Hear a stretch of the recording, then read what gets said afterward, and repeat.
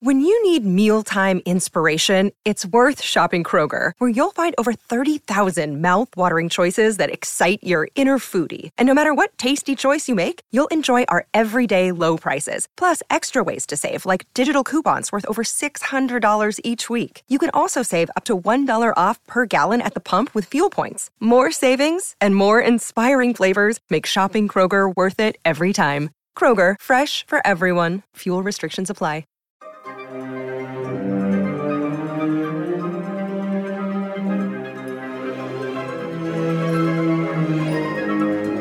Welcome to Foundation Podcast, the officially unofficial podcast for Foundation on Apple TV Plus. I'm Jim. I'm Aaron. And today we're talking Season 2, Episode 9, Long Ago, Not Far Away. Aaron, what'd you think of the penultimate episode of the season? Is that a nod to Star Wars? I think so. It's gotta be. I felt like this is an episode is kind of loaded to the brim with old sci-fi references, which I'll point at as we go. I love this episode. I thought this episode is cool. I thought this episode is great. I have one lingering question that I amassed on subsequent. I think I've watched this 4 times because I did another thing where I watched this episode, the second recorded last one, and I had a almost 2-week wait. Which will be the last time this happens to me, because tonight I'm going to watch the finale, and then I'll have the same God knows how long wait till the next one with everybody else. But I said as soon as I watched this, like, this is a hell of an episode of Foundation, and it's audacious and it's cool and it's got a lot of big ideas. The only thing I acquired is like a little question on subsequent watches is, so how the hell is corporeal Harry alive still? Good question. I thought that Gail said she felt him die, felt him drown. So I have a big a question about that. But I think the more I've thought about it, I think the answer might lie in this episode. I mean, we got tons of Demerzel stuff, got tons of Cleonic Dynasty stuff, a space battle that was fucking cool. What more can I ask for? How about you, Jim? Yeah. Sometimes shows aim to subvert your expectations and they fall on their face because they subvert them too hard, or they're just trying too hard. And this is not one of those shows. This episode of Foundation absolutely subverted every expectation I had. But both, as somebody who has read that first book, I think there's a lot of deviations. As I recall, it's been a while, but as I recall, a lot of deviations, but they all felt like they were right for this show. I'm not one of those like adaptation purists who needs to have everything kind of line up with the source material. I appreciated when The Expanse went off the rails of the books quite a bit. I think it improved a lot of things. I think here, everything they're doing that is not, 100% canon as far as the books go is really impressing me. If they were doing it poorly, I'd have some choice words to say, but they're not. They're kind of nailing it. This episode sort of blew me away with how hard it subverted everything I thought I wanted. And not just subverted, like, I was convinced down till the shockwave hit Polly that Harry was going to pull out some kind of planetary defense aura, and it was all going to, like, the Empire was going to be impotent. Like, there was, like, so many things, like, oh, this is going to be the thing that saves them. You're going to walk into the null field, it's going to be your ass, Empire. Harry's showing up as a hologram. You're going inside the vault. He's going to pull you apart atom by atom, son. Like, what? Yeah. I was and like... then the planet shatters, and it's definitive, right? There's no chance that anybody has survived this. I mean, look, you can do anything as long as you do it well. So, like, there's a part of me that says a lot of the Foundation does things with smoke and mirrors and illusion on a grand scale. Is it possible that they have moved their entire planet and there's a hollow planet or a recreate? I mean... Again, I'm not saying that yes, it should be definitive, but the technology involved. I'm just saying that, like, I can't believe how just my jaw was dropped at the apparent destruction of everything that we had worked up to this point. Like, there ain't going to be a first Foundation. That's audacious. Which, yeah, I mean, that's where I get to the point of like, how hard are they subverting expectations from the books? And that feels like a pretty strong deviation. But they've also like they had this thing where like the first foundation is about the second. So are they going to do a thing like, well, the second foundation is actually the first foundation, and there's a super secret third foundation led up by the fucking ghost of Harry's son, or the ghost that was orbiting Halcyon or whatever. Like, that's the thing. It's like and then you're talking about like what I would consider minor deviations. For the first time, I started looking at this episode and wondering if like they might swerve on some of the big like mass humanity versus individual action questions, thematic stuff. Yeah, and like I don't think that's invalid. Like we have Foundation, the book series. If Goyer wants to do something a little bit more individualist and a little bit less deterministic, like I think that's a fine interpretation. But I'm just saying, like it might, like I like even things that I would think I would take for granted, like the psychohistory is 100% correct. It has to be right. Like I don't even know if that's necessarily on the table. Yeah, and I don't know that one issue needs to be like the master thesis of this whole show, right? It can deal with multiple ideas. It's hopefully going to have a long run. So I do too. If we spend 5 seasons with determinism versus individual will and mass action kind of stuff, does that get boring somewhere along the way? Maybe we can deal with other themes as well. Like the closest show I can think of to like delving into those issues, I can think of like Devs. That didn't get old for 8 episodes.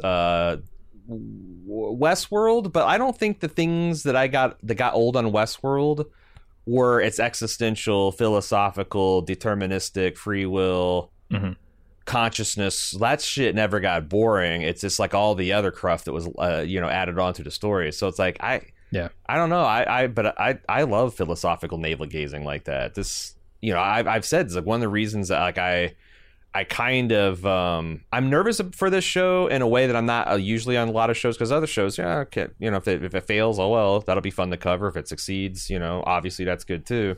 I want this show to work because I love science fiction, and we are on like a real renaissance of science fiction right now. We're coming on like I can't think of a decade like we've had. So it feels like there's high stakes for this, and I don't want to put too much pressure on the people making it, but in my mind, like this is a test of very high budget sci-fi in the modern fandom environment, and we did that test with like fantasy stuff. With kind of started with Lord of the Rings, but we really got to it with Game of Thrones, and I feel like that kind of killed a lot of the excitement in the genre when Game of Thrones ended, and it was just this big kind of wet blanket over everything. You don't want the sci-fi they're not still equivalent. Making fantasy, and then you look at what happened with the latest Lord of the Rings show, and it's like, man, I don't want sci-fi to go down that route, because sci-fi hasn't had the big boost that fantasy had 20 years ago. Going through it right now still. I want sci-fi to get there, so I don't want this to like fall on its face and Apple be like, we're pulling the plug on all our sci-fi stuff. It's wild because people would be like, well, there's Star Trek and there's Star Wars and Marvel, arguably all that science fiction too. And it's true, but that for some reasons it's own thing. Like Marvel and Star Wars and Star Trek being popular and important have had nothing to do with the rest of science fiction in my entire life. For 50 years now, right? And then like if Goyer's to be believed, they're still giving a fraction of the budget to Foundation that House of the Dragon gets, that the Lord of the Rings, fucking Rings of Power gets, all those kind of things do. And like, I would love a big beefy hit. Like I loved Expanse, but it was not a big beefy hit. I would love a big beefy hit that like Hollywood sits up and take notes. Like, holy shit, we can throw $300 million at one of these movies. We can, and see what we can really come up with.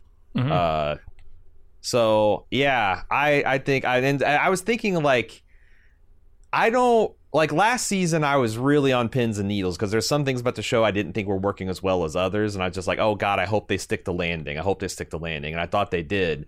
This season, 9 episodes in with 1 to go, feels like such a confident step forward in every single, like everything. I'm like, gee whiz, I wish the show would improve on. They have all the things. I'm like, this show is a strength. I hope they continue to play into it. They have.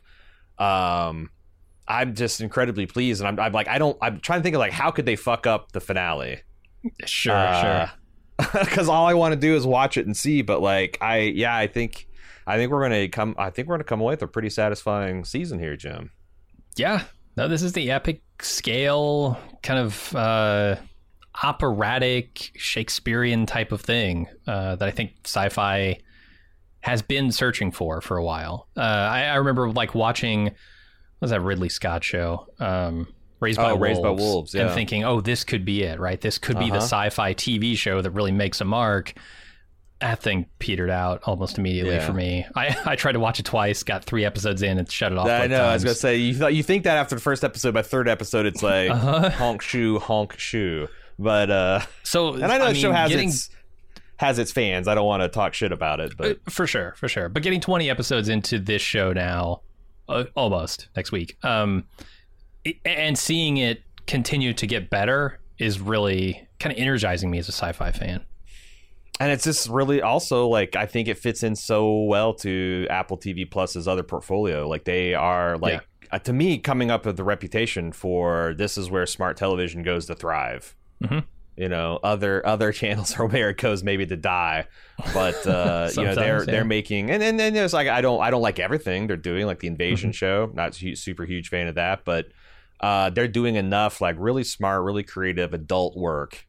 And ever since the word that I dig it. And you know, we haven't even got to the performances yet. That scene with Bell and Glaywin succeeds pretty much on the back of their performances and the relationship that they've built in just a scant few minutes of screen time. I just, man, and then you're like, then you got the usual suspects where you got Jared Harris and Lee Pace and Laura Bryn. All of them are just absolutely incredible, top tier talent at the height of their game. Excellent script, stakes that I was like on pins and needles about. It's a great penultimate episode. Yeah, I can't wait to see, because like it's just such a table flip too. Right. That's what I mean, man. Expectations. I had them and they got blown away. All right, let's get into the recap. Yeah, let's do it. All things have a cycle. First the podcast, then the ad.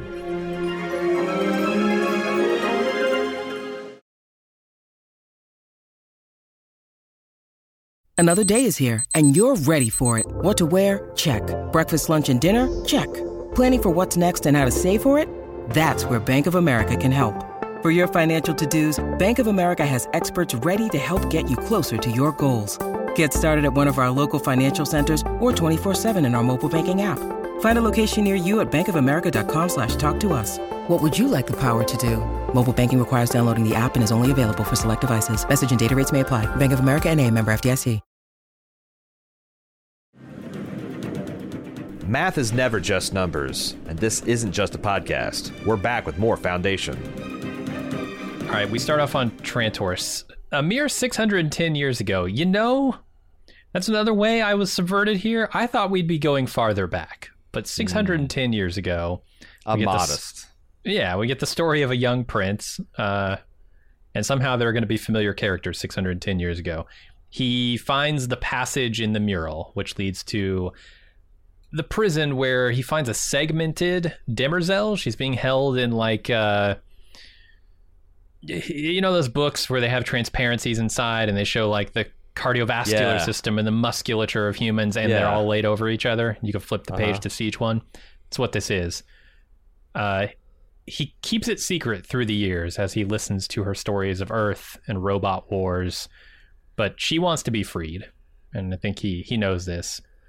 And he's in crisis because he's about to become emperor after his mother's death as a young man we would recognize as Dawn. And Demerzel tries to use his sort of distraught state as a means of escape, but doesn't quite work then. Many years later, however, when he is the Lee Pace version, the Day version of himself, he comes back to reintegrate her and get another story, and she begins seducing him sexually. And many years later, he comes back as Dusk to say he's called off his marriage because his fiancée wasn't her. And then he implants this chip in her that gives her the freedom to harm all humans except for him and restricts her from leaving her body. And then he clues her in on his clone plan and asks her to love him, and she agrees. That's 16 minutes of the episode. I know, man. I thought you were going to recap the whole fucking thing. Oh my God. I was still uncut, man. What do I do? I'm trying to hold on to this chicken joke I want to make, and you're just going on and on. Hey, don't blame me. Blame the first 60 minutes of this episode. When I found that the Cleon's name means famous, I immediately thought of like Terrence Mann dressed up as the Colonel and like famous Cleon's chicken. Okay. I need there to be in the Galactic Empire famous Cleon's chicken. Mm-hmm. And if someone wants to do some fan art of Terrence Mann in a white version of his dusk attire, that's what he comes in with. The Demerzel. He's spent his whole life. Demerzel, I figured it out. There's 11 secret herbs and spices that I've managed to combine. All right. Yeah, send me a 12 piece. One of the other science fiction shout-outs I thought was like when they called her the segmented woman, I had to think of The Illustrated Man, the Ray Bradbury classic short story collection, the framing device of which is a freak show worker whose body is covered in animated tattoos that he claims were put on him by a witch that could foretell the future. And I thought it's kind of like just a nod. But it was like a cool detail, like that she's been pinned up like an anatomy doll, or like you said the cell shaded, the things they have in anatomy books. I thought of like those bodies exhibits, where they plastined people and sliced them up and you can see through. And I thought it's because it's kind of horrifying and also an interesting way to imprison a being that has a distributed consciousness. Yeah, which they gave us a couple more hints about that in this episode. But I thought because I talked last episode about how this could be very Scooby-Doo. You got an emperor just accidentally finds this chamber. I actually was charmed by the fact that the young Cleon, it was a complete accident. Like this, he wasn't destined for greatness. He was just a boy counting the number of faces that were worked into the carvings and stuff, and he's touching each one as he goes, and that eventually led him to the mural that led him down to this robot dungeon. And it's such a mythical story, like finding a genie and a prison genie that has all this immense power, but it's also got all this immense danger, and it felt very like a fable, self-contained within this larger universe. Is it strictly speaking true? I'll ask you this: do you have any reason to doubt the veracity of anything that Cleon 1 is saying here? No. I felt because honest we to see me. it. Yeah. And it's not flattering, right? Like, I think if a flattering portrayal would have him give her the choice before he put in the chip, but like this feels like an honest recounting, warts and all. The fact that did Demerzel really love him, or did she just try to manipulate a kid to let her out? Is she? She's a leader of a robot faction that was very powerful, one of the last ones that hold out. So she has it in her nature to wage effective war against humankind. Everything I found out about Demerzel just made her so much more fascinating. Yeah, we find out some information about her identities that she's had over the years. She for sure has had other names that she's gone by, perhaps even other appearances. It's not certain, but it's kind of implied when he says, I'm restricting you from leaving this body. I think she said something else too about she's had different forms in a previous scene. So like, yeah, I'm guessing that she has had Yeah, just tons of different physical forms. And it's interesting when she was telling some of the fables, she's talking about when the robots had to go into hiding, and she said the big ones hid in big places and the little ones hid in little places where they folded up their knees by their ears. And I was thinking of like, you know, like how big was the biggest artificial robot? Are they as big as like those mining, the lithium mining equipment on that one planet? Did they have like, you know, if you look at what the Foundation is doing with human brain hybrid starships, like did it start that way and they're bootstrapping it back? I thought that stuff was really cool. 18,000 years old, she's been in constant operation. Yeah. And that was 610 years ago, so she's closer to 19 now. True. Who's counting? They explicitly mention Earth in this episode, so we know that we are in fact in the same universe. This is the Milky Way, yeah. And maybe even the same galaxy. You haven't read any of the books, so you're a good. Well, you have read the first book, so you're a good litmus test to talk about this stuff with. What is the significance of Earth in the story, if any? Like, why is it important to establish that this is Earth? Why is there any? Is it just flavor, background flavor? Do you think there's a plot point? That's what it feels like to me so far. They may introduce some import to it later, but yeah, I'm not picking up anything that it really matters. This could be Earth, or this could be SETI Alpha 5 for all I care, right? Could be another sly Star Wars inversion where, you know, like it's that whole thing is galaxy far, far away, but this is, you know. Yeah, very close to home. It's the other famous galactic empire, and they're trying to differentiate themselves. She's been in this chamber for 5,000 years, which I was sitting there trying to imagine the feeling, but it's not on human timescale, so I really can't. And it's also, she doesn't have, strictly speaking, human feelings. Like, one of the things we learned is when this, they name-checked this emperor, Aberanus, who is a canonical foundation or galactic empire emperor. I don't know where these are all compiled, or like, you know, there's a mention at various points in the series, but this is one of the early ones. The only thing that the Foundation wiki had on him is that he was responsible for enacting the law codes of Aberanus, which includes the forbidding of the denigration of public officers of the empire. So he's the first guy who made it illegal to insult an imperial official. I don't know if there's anything that ties in with that, but the fact that this guy was exceptionally cruel, and he was torturing her, but the way she didn't say I felt pain, she said he liked to imagine that I felt pain, and so I produced tears, you know, to try to like curry favor with him. I'm not saying that Demerzel can't feel pain, but I don't think that she can feel physical pain. She definitely feels emotional distress. You can see it. You she shed a tear when she realized what she lost in this episode. Which, is that fake in the context of this? Is that just a consequence of what she thinks Cleon wants her to feel in that moment? Right.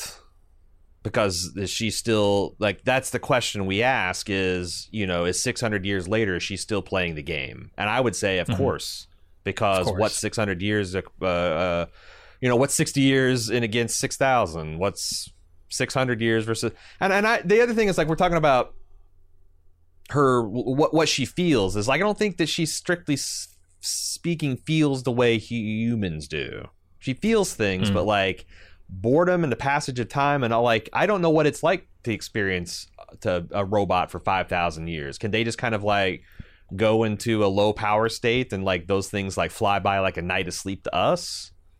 Are they consciously aware and going insane, like Harry talks about being stuck in the Prime Radiant? Doesn't seem like it if she's been in there imprisoned for 5,000 years. But what does a sane robot look like? It doesn't look like this one. I mean, maybe it does. I don't know. Let me ask you context this. For sane or insane robots. There was a span of 5 seconds where Demerzel had freedom, true freedom. Like the narrator said, she could have strode forth out there, broken Cleon's neck, and then probably with her skills and abilities, probably could have been off the world and done whatever she wanted. Restart the robot wars, whatever. Which was a fear of the other emperor. Why didn't she? Why did she hesitate and let Cleon open her neck up and install a new chip? Was there some love there? Is she still bound in that moment by the three laws? Certainly not. I can't imagine a robot war criminal would still have, So I don't know. I mean, there could be genuine feeling here. I wouldn't rule that out. Or just like some kind of gratitude. Like, was this some kind of like mistaken, like, well, I'll just see. I'll hear his proposal out, and not thinking that, because it seemed to me that she didn't think he was capable of this. Yeah. She said, "This is cruel. This is beneath you. This isn't who you are." Yeah, and I think over to what she tells Day later in this episode, Cleon the 17th or whichever he is, about having failed in her mission to raise him into the kind of leader he needs to be. I wonder if she thought she had succeeded with this Cleon the First in kind of grooming him. That's what I was getting to. So she trusted him because she trusts her own ability to groom him, and then turns out she couldn't. And I wonder if, like, every Cleon, when she shoves him into the disintegrator field, there's a little bit of like, I fucked up with this one too, but maybe next time I'll do better. Like, she's trying to get to like a Cleon that won't disappoint her, because every single one, it must be like, I mean, if you were a mortal, you'd say it's infuriating and exhausting that, like, you start off this innocent boy that you admired, had some kind of affection for, like going back hundreds of years, and he always turns into some power hungry narcissist no matter what you do, because it's the same man you're raising again and again and again. Which, can I just throw this out there? Is there a case for Demerzel having tainted the line of Cleon the First in order to try and deviate from that man who she cannot? There's a lot of interesting things to point out. So the next time we see Cleon 1 and Demerzel will be in the first season, when he's realizing he's not going to live long enough to see the culminations of his plans, but they've got the first clone ready to go and the programming is being completed. This is a Brother Dusk version. We have a kind of a young looking, I guess, Brother Dusk configuration Cleon 1. So there's like I don't know, 20, 30 years in between these next two scenes. Probably. We debated about when they talked about the programmers finishing their work. I'm not so sure Cleon is done with the one chip. He might there might be all kinds of moves and counter moves from like what Demerzel tries to do and what she's able to do, because she has a large amount of latitude, because she engages in negotiations and missions on behalf of the Empire that Day, Dusk, Dawn have no idea. Like she does at the end of this episode and says, hey, that's one of the reasons you're so fucked up. I was so busy trying to unfuck the Empire when you were growing up that you kind of came, just try again next generation, kid. I guess does all that track? I could definitely see programming being updated on that chip, and her being given freedoms or more restrictions depending on the scenario. I would think more restrictions. Like, you're personally loyal to me, but is there some way that you found out a way to not? To your point though, her perverting the genetic dynasty would be her first play to get freedom. Right. If she continues, her subservience under this same man forever, it's going to result in the same problem, right? She won't ever be able to raise that kid into the man that's going to free her. But if she can change the man himself at the genetic level, maybe. It's pretty clear that he says they'll have my code, and so you'll be loyal to them. That it is tied up that like she is loyal to this genetic individual. Seems so, yeah. Yeah, but I wonder, because the thing is, like, okay, so her evil robot plan is, well, I'm going to pollute his gene pool so he's no longer the same person and I can rebel. But that itself is a rebellion. So I wonder if they're exploring some kind of, like, Cleon forgot to include the or by omission of action. And she saw a threat and a plan that she just decided not to Demerzel. Could be. But it also could be the story of her trying her damnedest best to keep the galaxy stitched together. Because she said what I thought it was spooky what she said. She goes, I spent your formative years trying to stitch together the tattered remains of the Empire, implying that she's realized she's completely failed. So Seems what like does it. Demerzel do now? If is she free now? That she like is she calling it like, okay, well this empire's dead. Empire's dead. I'm no longer bound to be loyal to it. Does she have the authority to do that in her own mind? If Cleon forbid her from leaving right now, Mm-hmm. would he and can he? Sure. All Like, interesting are there questions. orders that he could give to Demerzel that she could just ignore? Yeah. Direct orders? I'm not sure. Because we've seen Day disagree, right? Like, I go back to the snapping of Dawn's neck in season 1. Day vehemently disagreed with that. Dusk was the one pushing it. And she technically there disobeyed him, though he didn't give a direct order not to kill Dawn. So I don't know. And could she... Okay, let me ask you this. So it's funny because Goyer said that it's his personal headcanon. He's careful not... I don't think he's saying that it's canon.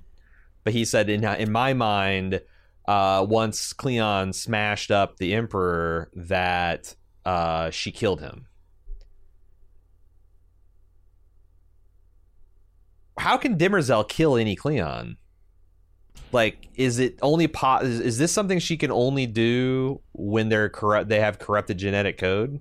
That's what made me wonder, like, did she corrupt the genetic code? Because, yeah, I would think, like, what can it key on, right? What can this device key on to keep her from harming an individual? Mm-hmm. It has to be some kind of genetic code. And if that drifts far enough away, that might not be a criteria anymore, or that criteria could be invalid. Yeah.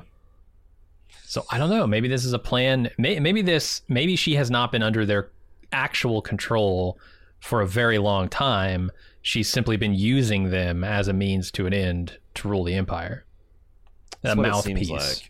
That's what it seems like. Because, like, it's also telling what the older Klingon, when he finds out about this, it's not like, oh, okay, well, this is cool now. He's angered and incensed. Mm-hmm. Boy, that's a cool scene too. But yeah, there's so much in this episode. I was gonna say, have we covered everything here? Yeah, well, let's go back to that for a second, because at the end of this scene is really poignant and interesting, right? Because, like, Cleon here is viewing this as an act of love and requesting her love in return, and she grants it. But come on. Why is she granting it? I mean, he then says, like, how I wish I had asked before I had made it compulsory.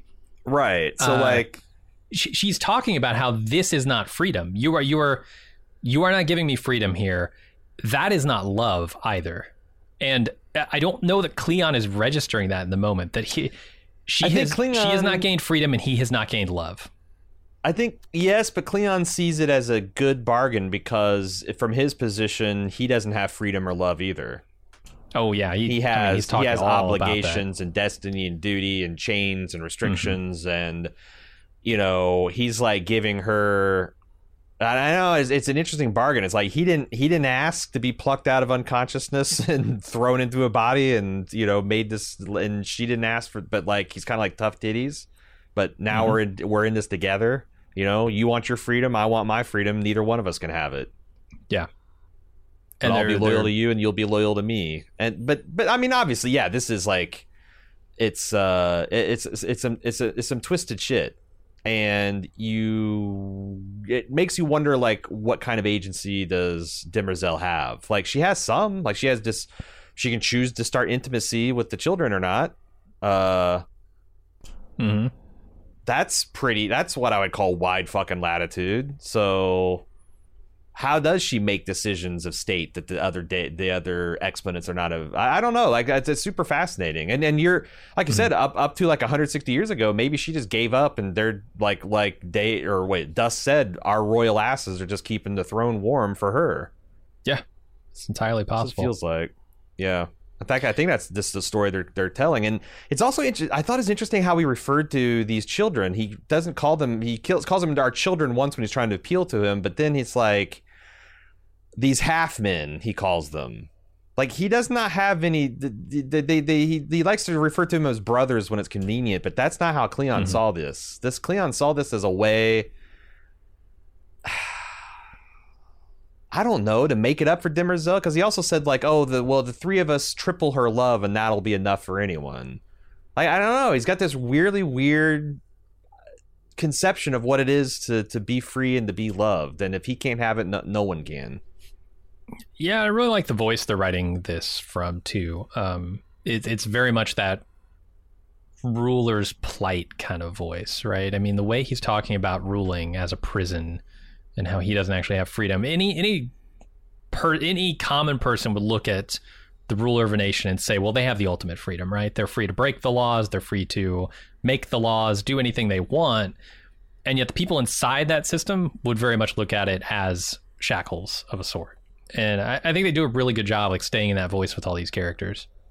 And the fact that he doesn't consider what this scene really reminded me of is, remember that in Mad Men where Don Draper had like this housewife that he was busy at a conference, but he wanted her at the hotel, and he's like, oh, just wear this lingerie and read this erotic novel and just want me and I'll be back. And she like takes off and leaves, and he's like, what happened? She's like, what am I supposed to sit there and be in a sexual froth for like 12 hours or whatever? I mean, that's probably hot for you as you're, in between meetings, like, oh my God, his woman's waiting for me. And then you can go back. But like for me, like what the fuck is this for me? And it's like the revelation is like, oh shit, like my fantasy, I got big Don Draper energy from like Dusk rolling in there. I'm going to call him Dusk. Old Klingon 1. Like, I've figured it all out, Demerzel. This is how we can all get what we want.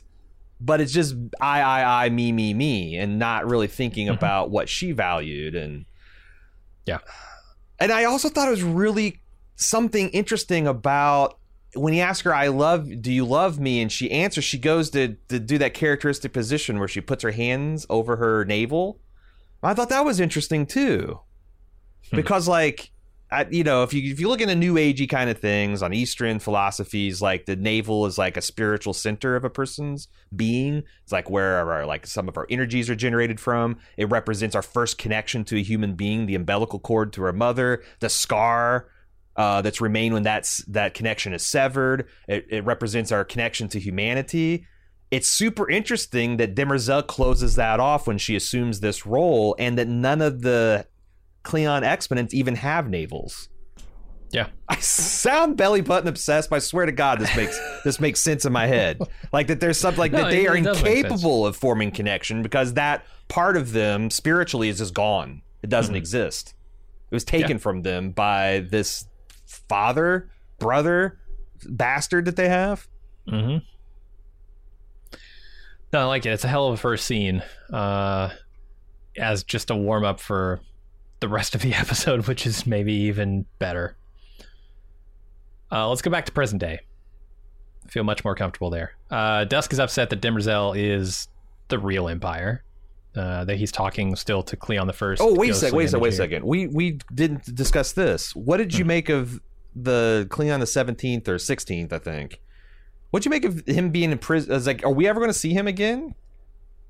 Or is he his cask of Amontio? That's where I was forever? Getting to right now. I thought he said it's all going to be undone by Day and Sarah's marriage, but Cleon the First seems to have other ideas. He's unbothered by this marriage entirely, and he imprisons Dusk and Rue inside the laser cell.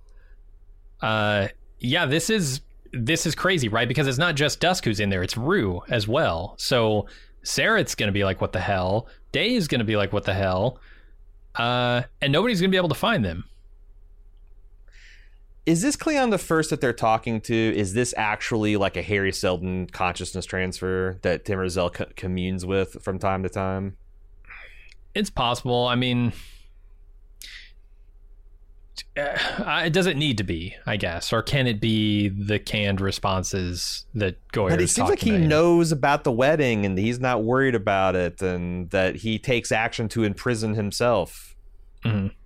So I forget. Did you answer my question of like, do you think we'll see the Rue and this Cleon again, or are they done?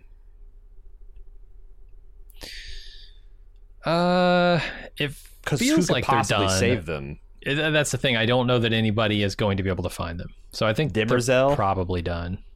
Demerzel could save them if she wanted to, and she might, because she's not happy with the state of the Empire and the way she says she has. And maybe this episode is giving us clue about what she means when she says Empire. The Empire is the state institution, not the man.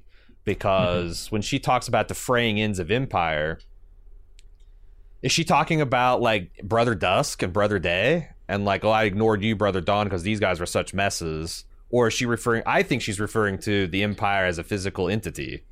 Yeah, I think it's pretty evident now that political entity. It's referring to her rule.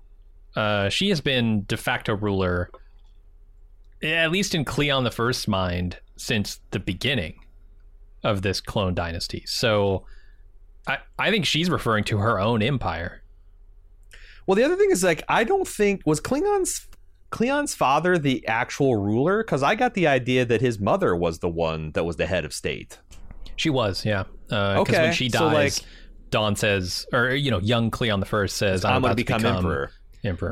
So he was like the emperor consort. I think that's really interesting that there's this precedent in his mind for a woman ruling, an eternal mommy. And this is the person that Day put up the statue for, right? Yes. The massive statue in that stadium. Yeah. Yeah. So, yeah, there's definitely something there that they're doing. I haven't quite sussed it out. But I don't know. We'll find out if we see them again. But in the meantime, let's go over to Ignis. We're in the middle of that ritual that Tellum was using to steal Gale's body. Salvor fights her way to the chamber to stop it. She uses the mind blockers to paralyze the metallics, remove Gale from the chamber, and they run away as they're being shot at. It's pretty fucked. To like, this whole ritual is like, oh yeah, you can she's see dismantling her piece by piece. It's ugh. Well, she's compelling her to say these things, like, but everyone, the whole congregation seems like, oh, this is happening of her own free will, and like this has happened every single time. Is just chilling that she's just like taking her over, but I don't know, not giving her even any dignity in like the struggle at the end. I thought it was particularly enraging to watch happen. Yeah, and I wonder how effective it was. Is there going to be some remnant, because Tellum dies in this episode? Will there be some remnant of Tellum within Gale? Because there's a definite moment of possession, or I just noted that Salvor was a little bit too late. By the tiniest of margins. And then you look at the way the Gale is acting as soon as she pulls her out of there, and she's got this white glazed over eyes. She's in a trance. She's still stuck in it, right? Yeah, so like what? Yeah, and if that sonic beam or whatever disrupted the psychic shenanigans going on, like why didn't the white eye stuff started? Like was her brain already started to be blue screen? I don't know, man. I guess that would be a valid, but it's another one is like, man, it's another avenue that can go down to like, sure, yeah. Some people need to die and stay dead, I would say, in this show eventually. Yeah, no, they I'm with need to you. figure out. But yeah, that could be. I hope not, but that could be. We'll see. Let's go over to Terminus now. The enclosure begins closing in. It begins in closing. Bel Rios meets with Constant and Hober. He asks a lot of questions, trying to figure out why he feels like he's being lured in. Constant says, well, maybe it's so you can catch the faith bug a little bit. And Bel gets word that the Empire is boarded and leaves. Yeah. I'm really pleased to see how this whole thing played out. Bel seems like a reasonable person and a smart person. You know, he feels like he's being baited here. Although, by the end of the episode, if it was a trap, the trap was not very effectively sprung in my mind. Well, depends on how big the trap is and what scale and duration, like, you know, Harry says. Along time scales, everything's a trap. That wrist implant is just where they put the sleep drug in, right? That's how that interface with the ship. I assume so. I thought the coloring was different, and maybe that the spacers had done something to track him. But I thought he was just trying to make an excuse for, just to sound like he was just trying to make sure that he could get out of here if he needed to. But I see this going a lot worse with somebody else, kind of at the helm of this interrogation. I was relieved to see that Bel was not going to use their feelings for each other against them. that would feel sort of like a betrayal of his character, I think. Right, right. Or, a turn for his character at the very least. Sure. And by the end of it, we see how strong that respect for love is, right? Yeah, and we see its limits. We see all of it. His character's got to turn now, though. Like, Empire is a son of a bitch. If Glaywin had died screaming, "Beam me up, Scotty," maybe, but I don't know, man. He got the nod. He got the go ahead from Glaywin. And that doesn't make it easier, because like at the end of the day, it would have been what, a delay of 30 minutes to go and grab Glaywin off the planet. Yep, send a drop pod down, find the case and jump back up. Yeah, get him back in there. I just forgot, you just drop a case and let them jump into orbit. And it's just like, it's a special pettiness of the Emperor that it had to happen. Totally. I don't see how you can walk back from that. I don't see how a man like Bell is going to go forward and continue to serve, especially when he sees that like Demerzel's not in on this. That I just think that it, like, Empire just really showed his ass this episode, his immaturity, like that final shot of him just bathing in idiot delight at the destruction and the pain that he's caused is just, it's every inbred king we've ever, the ruler we've ever seen depicted in fiction. It's every cruel tyrant. I mean, this is kind of the ultimate test of his loyalty to Empire and his oath specifically versus his affection for Glaywin. And I feel like there's still very much an opportunity with Hober in the mix and Constant in the mix, their feelings for each other, for him to be sort of worn down from the conviction of his oath, or see the error in it, I guess. But boy, that stuff from Glaywin this episode is, especially it tests kind his of reinforcing it. He's saying you need to stay where you are because you're the only thing keeping trillions of other people from suffering even more pain. Well, that's right. He converted, like, there was a infection of faith, and it's Glaywin and Bell's unshakable faith that the Empire is the only thing that keeps civilization going. And it's a little wild that they come out here and met the Foundation and still, but like, I mean, I think Bell says, like, our dead man's hands on our switches are still way bigger and more powerful than yours at this time. And I guess that felt true. I didn't think it was, but I guess it is true. Yeah, I heard this talking a very big game last episode, and seemingly he could not back it up.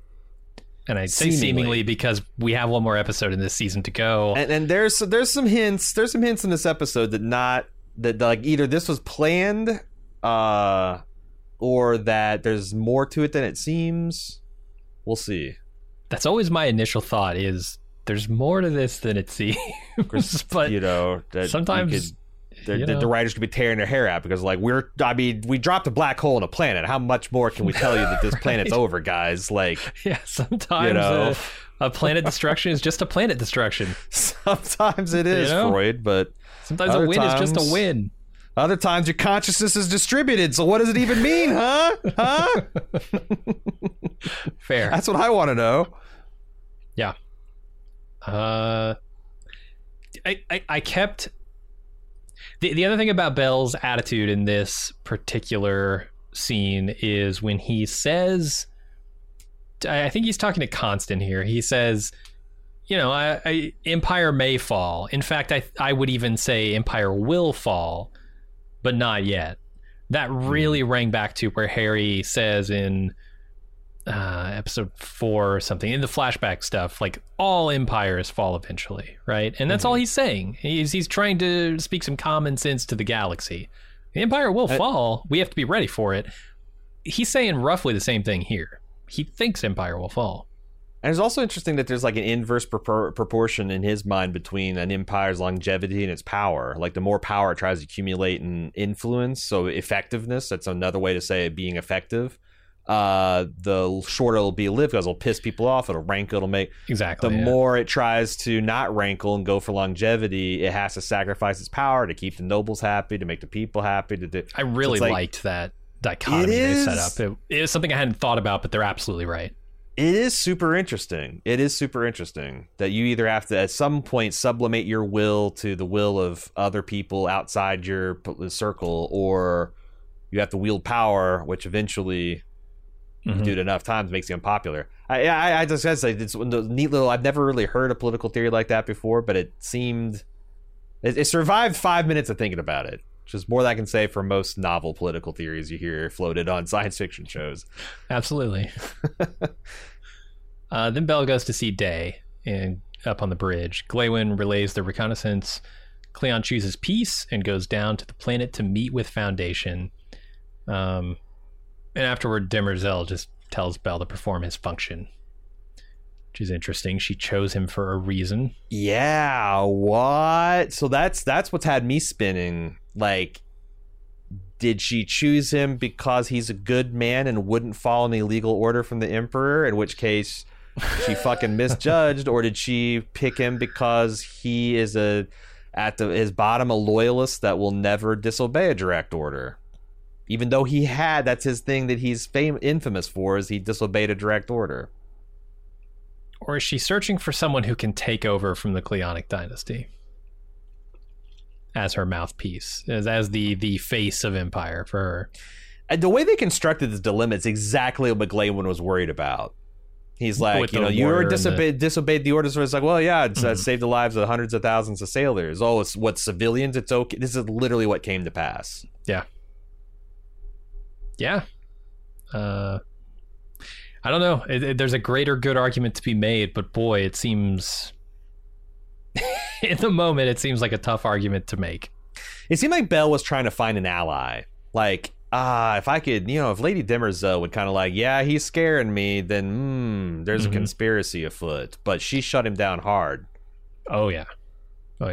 Because she has her own plan. I wonder if he had opened up communications with Harry Seldon, what would have happened? I think there would have been a lot. Well, I mean, he'd have to take everything he learned back to Day, and Day would still be just as incensed about it. But could he overthrow Day? I don't think so. I mean, do you think I don't know, maybe with the fleet it's honestly, if Demerzel allows it, it would happen. Because I don't know it's just Empire and 30 dudes with him. He's got a whole fleet loyal to him. Right, that's the thing. I don't know. I don't know how much of the fleet is super loyal to Belle. If it's just his direct commands, or if I think this is the 20th fleet, and they said that this is absolutely loyal to him. Okay. Well, then if there are at least 19 others, I don't know that he stands a chance of taking out Empire with his fleet. We also now know what to call the model that we're asking for in merchandise. These warships are called trireme class warships, named after the old Roman and Greek ships of war, the rowing galleys. So that was right. I thought that was interesting. They definitely have a design aesthetic, the Empire does. Oh yeah. This is the second time. I don't know, those ships with rotating rings around a stationary cockpit seem to be all the rage right now. Mm-hmm. Sci-fi. So hot. Yeah. The B-wings were ahead of the time. Yeah. The B-wings just put the shit in the center. That would have stood the test of time. They'd be the new X-wing, but they had to put it on one side. It just wasn't where it's at.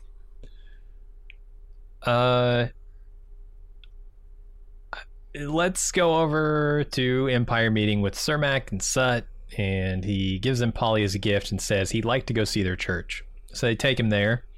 Their hot church. Very hot, yeah. He sees that it's actually a factory, and Day demands a display of what Empire's money has bought them. So Polly shows off a device that can turn iron into gold.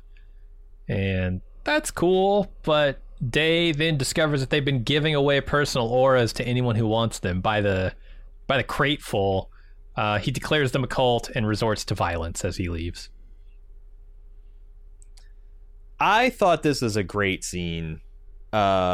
And this Kulvinder Gear, I guess, is the guy who's playing the adult Polly, was just amazing at showing this guy who's just terrified and doesn't have all that much faith to begin with, which we know, but like, and other characters like the administrator is a person of no large faith either, but like when he starts the sermon, he's kind of timid, but like the whole congregation kind of joins in and lends their power and support, starting with the administrator, and you can see him gaining power from it and like coming up with a pretty convincing, you know, the wonders he's seen and the gold spun from iron and the changing metals at the point where changing the soul, and it's not the galactic spirit at the end. It's not supernatural, it's just progress. And the fact that like, oh, you guys are arms merchants, how much do you sell these to rabble? It's like, we just give it to people, which is just even worse in Empire's mind. I just thought it was an incredible scene that had a lot of panache, because the whole point in my mind is like, is this going to work?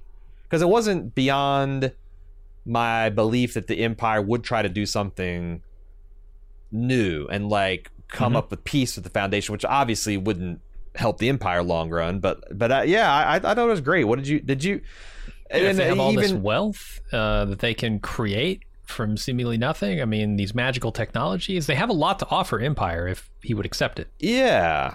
And like the other thing is like, as my perspective is kind of like a secular atheist, former fundamentalist, I thought it was like, you know, like it wasn't like offensive, like this Church of Scientism.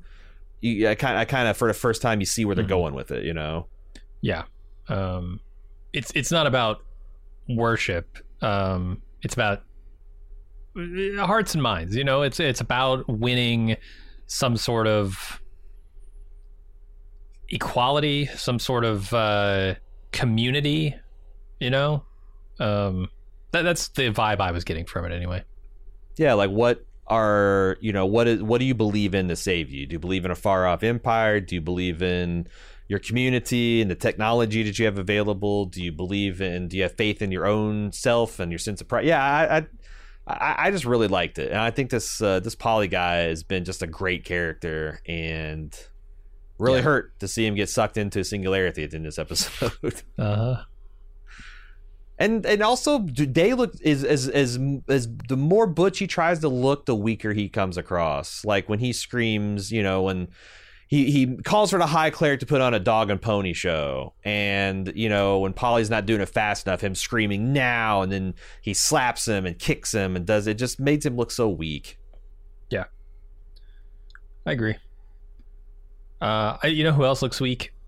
The new warden. I'm just going to say it. New warden looks very uncomfortable. First day on the job, Empire shows up.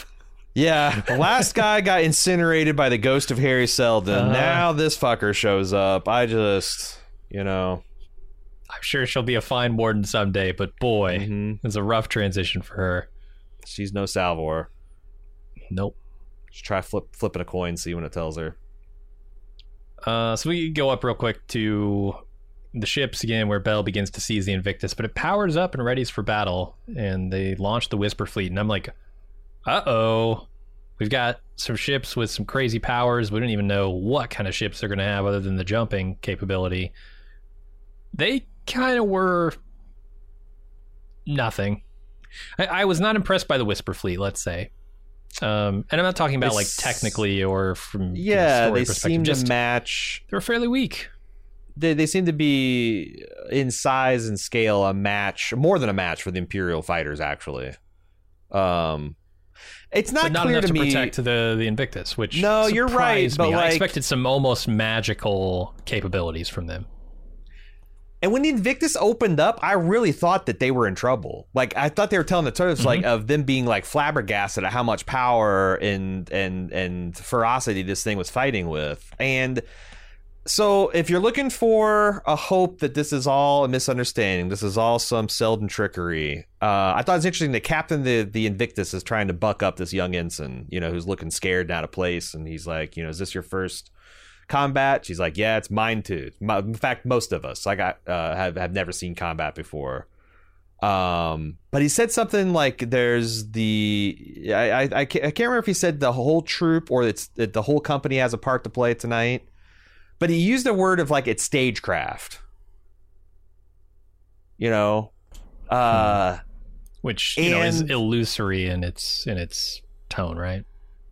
And when they're getting beaten, like when the ship is exploding and they realize it's they all just kind of calmly step back from their consoles. They didn't seem like a bunch of green young recruits grappling with the idea that they're about to die.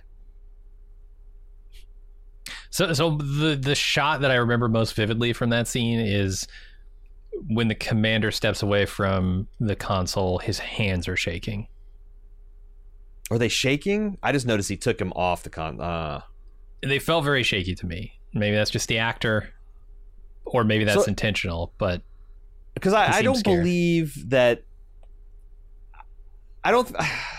If these guys are in on it, they're in on it because they know they're not going to die, and I don't know why their hands would shake. And I don't know if they were in on it. Like, I don't think Harry would tell them, like, "Hey, I'm going to use you to sacrifice as a potential sacrifice in a way to try to end this one last time bloodlessly." He wouldn't tell them that, right? That like, no, Harry would lie to them, and then he's if like, they survived afterward, he'd say, "I lied to you all. Now do this other thing." Right. Exactly. So like, I felt like there was some trickery going on there. Mm-hmm. There could be, but I want to take it at face value. I until I see actual evidence of trickery, I'm going to take it at face value because it's pretty fucking awesome. Yeah. I thought Demerzel throughout these scenes, like once the Empire essentially declares he's ready to execute judgment, the rest of her scenes, she's played like on high alert, her like head swiveling to like in sharp, inhuman movements, like a praying mantis head. Her manners are sharp. She's always saying we should leave, we should get the fuck out of here. Demerzel looked afraid and stressed out. Yep. You don't see, not a look you see very much on her. On his way back to the ship, Day spots the vault and heads for it, and we'll get to that here in a second. We also see Bell launching the fighters with Glaywin leading them, and that's going to be costly later. Gives him his Imperial command necklace as good luck. So much for that. And then we go back over to Gale and Salvor, who reach the beggar. Salvor gives Gale the Radiant and hangs back to cover her escape, and she ends up fighting Loran and kind of Hugo, the guy who can make himself look like Hugo, while Tellum confronts Gale inside the ship. Tellum takes the Radiant from Gale and goes into her mind to guilt trip her first as her father, and then over Salvor's death. But in this vision, Tellum gets accosted by the mule in Gale's mind and overpowered. And then Gale and her start fighting in the real world. I assume there could be trickery involved. Who knows? Gale begins to whip Tellum's ass, and Salvor struggles with Loran. Yeah, that all happened. Sometimes I get irritated when characters fall for the same joke over and over and again, or the same trick. Like, it drives me crazy in zombie films where like you're 6 months into the zombie apocalypse and like grandma's been in the upstairs room and you're thumping around up there, and fucking Jim Bob comes in there, mama, what's wrong with you? Why are you groaning like an animal? And he gets his fucking neck bit, and I'm like, Jesus fucking Christ. She falls for Hugo a lot, but in my mind, it's like an acid trip where it's like, you might know that your nightstand isn't made out of laser beams, but if you like triple or that dose, you could not. No, there's no intellectual exercise you could engage to say you're not seeing the thing. And to me, when she's projecting this thing, she's not saying like, he's trying to Hugo joke. It's like in her mind, that is Hugo. Yeah, she's under the mental influence of this telepath, right? Yeah, she's not like, this is crazy. It's like, yeah, it's 100% real to her in every context. So it made it like super effective. Like how it'd be so disorientating to try, and I think it might actually cost her something. Like, because Laurent is Laurent? Yeah, Laurent. Mm-hmm. Did he die? Did she kill him at the end there? Yeah, she sucks all the oxygen out of the airlock, and he's just dead. I mean, I would buy that he doesn't, if he shows up alive, I could buy that she saves him. But like, it seems like she wanted to kill him, and the guy died as Hugo, and it seemed like it cost her something to do that. Yeah. No, I'm with you. She probably felt like it was real. She's already lost so much in her young life, you know. She watched her father die. Everyone she knows is dead because of entropy. And now this, yeah. Yeah, I guess if I were going to point to a part of the episode and say this is weaker than the other part of the episode, the question in my mind keeps ringing as, why don't they just unthink her mind? Why doesn't Tellum unthink Gale's mind, unthink Salvor's mind, unthink Harry's mind, everybody's mind, unthink, I win. I have a fan cannon. Okay. I don't think this is actually Tellum here. I don't think Tellum could get her ass from the temple to here before Gale and Salvor. Like, her people, your people might know, but you're old and weak. I think she's mentally projecting herself, so she's like fighting Gale with like a fraction of her total strength. And what was the other question? I mean, Harry beats her brains in with a stick. Is that reasonable to assume? Fuck. You're right. You got me. So, sick ass. Yeah, that's a good question. How did she get here so hauls fast? her ass off that stone slab and hustles down and beats these young women, these young Lauren carried women. her on his back. Maybe I'd buy it. He's pretty strapping. He's a big strapping dude. Yeah. That's a good question though. I don't know, because I was thinking like, wait, she's a mental projection, and then what was the other thing with the Lauren? I forgot what you asked about that, but so do we buy that something can? Oh, it's just unthinking people's minds. You know, just win. It's the auto win button. Hit it. The fact that like I don't think that just Lauren is strong enough to do that. Like it's something that the students can do in mass. Well, and the Tellum herself, I think, can just do. Okay, that's what I'm saying. If Tellum is there in the flesh and blood, I don't understand. Right. And unless like there's lingering effects of the sonic disruption that's causing. Like I said, when I to... recap this scene, I think this is all real world. I think this is all actually happening, but it's impossible to know with this set of characters and circumstance. Is there a penalty to unthinking someone's mind if you're wanting to take over their mind? It seems like you can reverse it though. Yeah, she'll wake up eventually, and when she does, she's chained to this ritual stone. Seems like it to be the perfect thing to do. I wonder. Really does. Of course, every once in a while, sometimes in third acts of things, you just gotta kind of go with it. You gotta make a leap. You make a dramatic choice, right? Yeah. And in every single other way in this episode, they made the perfect dramatic choice. Just maybe not here for me. We'll see. I'll maybe ask Goyer about that when we talk to him here in a week or so. He's gonna unthink your mind. What you get for asking questions.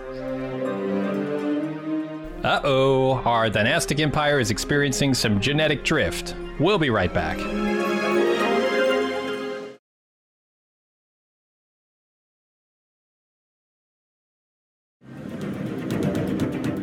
The algorithm says this podcast will continue. Welcome back to Foundation.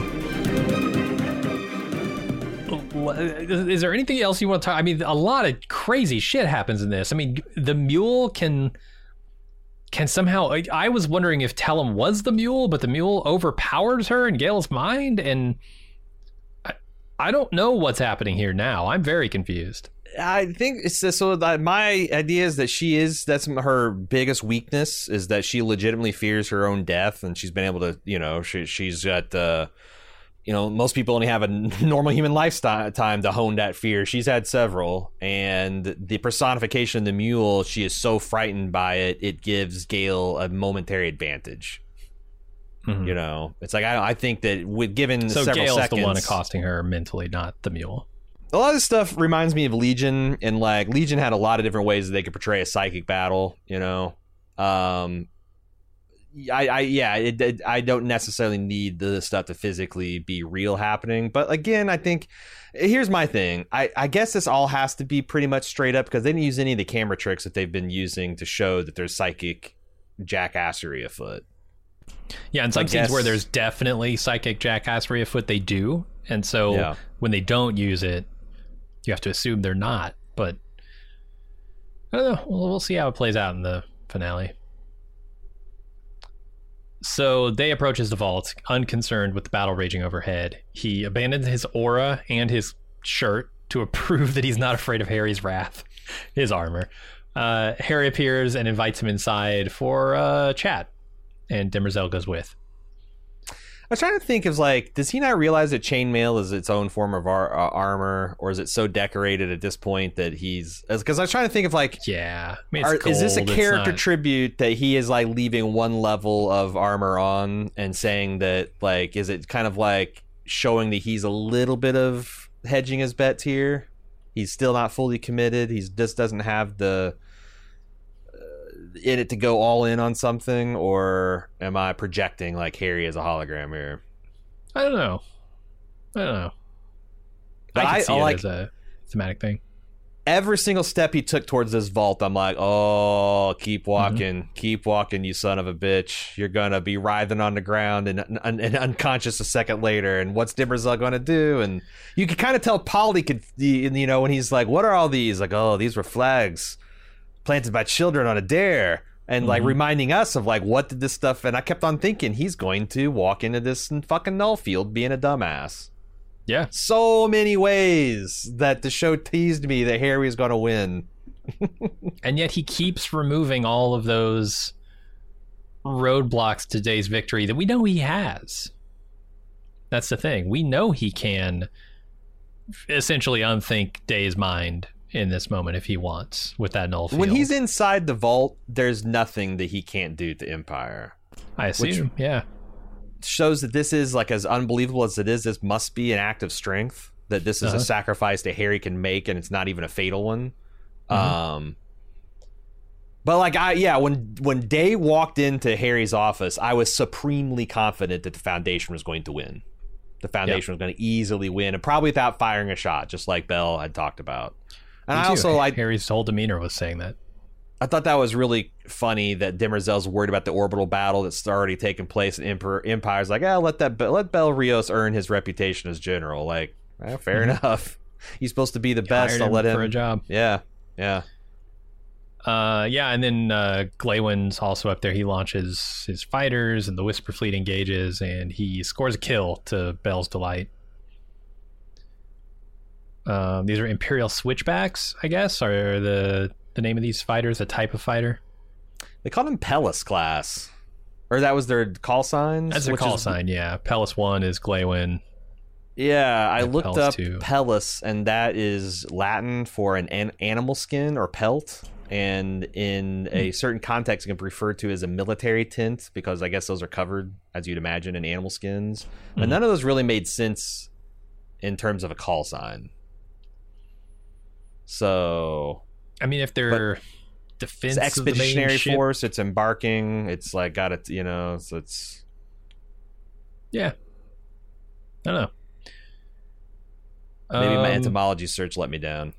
There's an interesting detail in this scene about the Whisper ships, the Whisper Fleet. They apparently have 2 life forms on every ship, 1 the pilot, and 2 some kind of organic navigation center, as Glaywin calls it. But I don't know that he can really know that necessarily. I mean, he probably assumes that based on what he saw of the Whisper ship.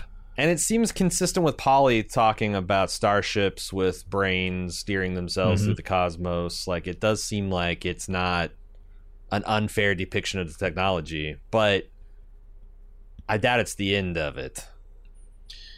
Yeah, I mean, there's a lot of interesting implications from that. I hope it's not the end of it. Like, are they real human brains? Are they vat grown? Are they like, or is this like the start of a Dimmer? Exactly. Is this like a Model A Dimmerzel type brain, positronic type brain? I don't know. How advanced is it? You know, have they given it the ability to feel, or is it just performing calculation functions for them and it happens to be organic? Is it more like the Spacers, who have needs and wants and desires? Apparently, I don't know. We'll see. Yeah. Or maybe we won't. They all seem to have been destroyed. I'm sure they have more in the Outer Reach, right? Mm-hmm. Can't be all of their ships here on Terminus. No, I although, like I said, part of me wants to say that no, the Empire just got routed, and that's the point. It was designed to be destroyed. It's the ablated, like, you know, there's this. So what we understand to be the second Foundation is going to be the first Foundation. There's a super secret double probation Foundation 3 going on. Yeah, I'm not ready to stake any claims there, but I could see it. Sure, why not? So Harry inside the vault reiterates his message that the fall is coming. Day doesn't agree, and they spar verbally for a while, even pulling Dimmerzel into the argument. Eventually, Day loses his patience and declares himself an outlier, to which Harry responds, "No, you're not." And then he offers to show Dimmerzel the Prime Radiant. And that was super interesting to me. But there's a lot of super interesting stuff in this scene. Another fascinating one. We've talked about this. Like, why can't he just show, and, and Dimmerzel's smart enough to figure it out and determine the truth of it, and here the offer is made. She wants I think both it, right? Sorry, what? I read her as wanting that. To see she the Prime wanted Radiant? To look at that cedar. Yeah, she wanted to look at that crystal ball. I mean, why wouldn't you? If not just to see how wrong it is, if she doesn't believe in it, you'd still want to look at it and poke the holes in it, right? And that's what I love about this scene in particular. Everything that Day is saying is true from our perspective. Everything Harry's saying is true from our perspective. If you are Harry and your life's work, the thing you died for, is in jeopardy, of course you wouldn't give that up. That's it. That's everything to you. And Day as Empire, that's everything to him.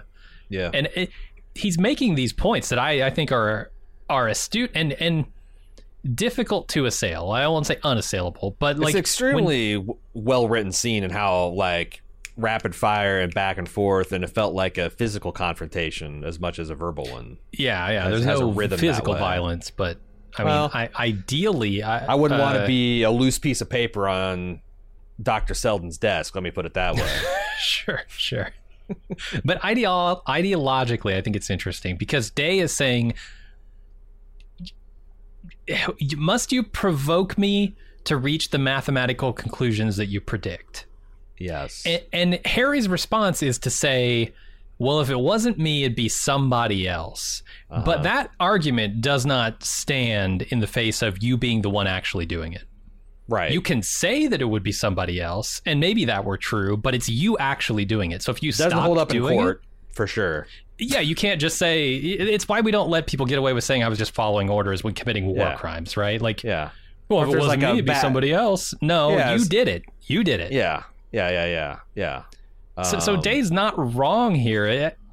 Maybe he does not have the full scope of the situation in his head like Harry does, and so he doesn't realize how true that statement is, that if it wasn't him, it would definitely be somebody else. But that's not an easy argument to make in the face of it. I also like that Harry outright denied that he was responsible for the attack on the Emperor, which leaves quite a few suspects. Like, where would you put the money on who called the assassin? Sereth, Dusk, Dawn, or Dimmerzel? I think those are the only people it can be at this point. I would say it's almost certainly Dimmerzel. And a lot of the looks in this scene make me feel more strongly about that. When he brings up the topic, Dimmerzel looks almost nervous. But how? How can she take direct action against these people? Well, maybe this is some indirect action that's been taken as a result of some of her other choices. And we also know that at the beginning of this episode, at the beginning of the season, rather, that this particular Day was more genetically drifted than almost any other one before him. So interesting. Yeah, she does work pretty hard to save his life after the fact, but because right around here in the conversation, Harry stops talking to Day and turns all of his attention to his arguments to Dimmerzel. And I thought that was interesting because she tries to get him in some logic. She's like, I thought you were the guy that said he's trying to minimize harm, and now look, you're here provoking war. And he said, well, the scope and scale and duration of things is completely different. I thought you, of all people, would know better than that. Yeah. Which strongly implies that Harry knows she's a robot. Almost certainly. I there think were a couple other things in this episode but, too. Yeah, but this is almost a dead giveaway. Mm-hmm. And if not, I think he's certainly smart. Here's the thing: if Dimmerzel did try to assassinate Day, I think Harry, from what I've seen in the past, is smart enough to deduce that based on a look and some of the things she's saying in this scene. Like that look when he mentions assassinations, when Harry is asked, did you send the assassins? And Demerzel just gives this look. If Harry notices that look, I think he's smart enough to put it together. Based on what he did with Salvor last episode. Any love for the day or dusk being? Like, I don't think day, but maybe dusk. You think it's Demerzel, though? I think it's Demerzel, too. I'm almost certain. It would come as a big shock at this point if it wasn't Demerzel. I don't even think they have to necessarily come out and say how or why she's able to do that, because I think they've given us enough plausible reasons that they could punt that as a interesting question for next year. Because like they've already given me, I think, 3 plausible reasons why Demerzel could kill. You know, he's not matching the genetic dynasty. He is trying, this is all in the context of brokering a marriage deal in the first place, which is, it's like that. She's loyal. Yeah, she's loyal to her own empire, which is something he's trying to destroy. Exactly. And then, yeah. So, like, I think there's already a number of different ways that they could have explained why she could do the things she does, but we'll see which one they pick. Yeah, we'll see. Invent a better one. The future's invented every second. Invent a better one. Yeah. So the battle rages in orbit. Empire's fighters open a path to Invictus and attack it. Glawen scores a direct hit on their engines, which disables the entire ship. But he is hit with shrapnel and spirals down to the planet as Bell watches. Boy, that's a Death Star-esque bit of targeting, huh? Yeah, that's the other thing that, like, as minor league bugged me about this is that I didn't feel like I knew enough about the technology to understand. It's like, imagine if you were watching a Death Star run, but they had not explained the exhaust port or the concept of a photon torpedo. Right. It's like, oh, he shot sci-fi shit at this other sci-fi shit, and it went exploding. But I don't know. I guess you can roll that way, that's kind of how Foundations, they just do shit and then they don't explain it. Like they hit him with a fire beam that is an anti-tractor beam at the end of this episode. I'm like, what the hell? I was like, what the hell's going on here? But I'm like, what?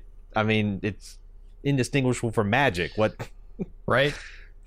I think Goyer's really having fun with that phrase. How do they? Yeah, all that stuff. Yeah. I'm willing to roll with it. I do wonder how. Look, if they want to come out, the lavishly illustrated 128-page technical manual for this series. I'll buy it. Don't put a gun to my head. I'll buy it. But until then, it's magic. For sure. I do wonder how a single shot disables but doesn't destroy a ship like this. Because with the Death Star, its chain reaction destroys the entire thing. With this, it just disables it enough that it can't fight back. But the visualization of it is very fiery. But then there's still enough of it left to throw down at the planet and blow that thing to hell. The mood on the Invictus is weird. It's not a doomed ship of young people about to die. It just doesn't feel like it to me. Suspecting something, yeah.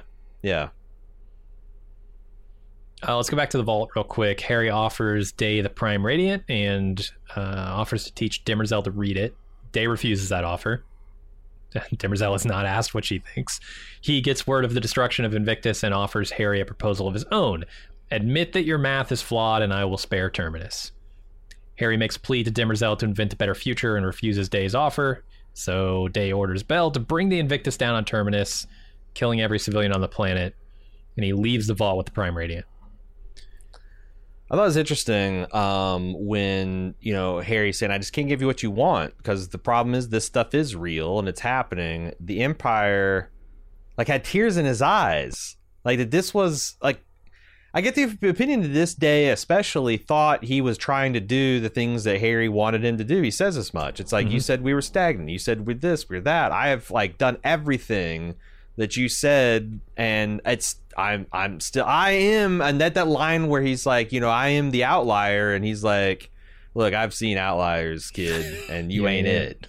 That's what really got him into his fury, to being reminded once again by a great man that you're unremarkable. You're not even a real person. Your own progenitors called you shadow men and half men. Like, damn. And you're insignificant to history. Yeah. Even in your position, you are insignificant in history. Yeah. And that's exactly what this guy did not want to be. You look at what Dusk said about him, right?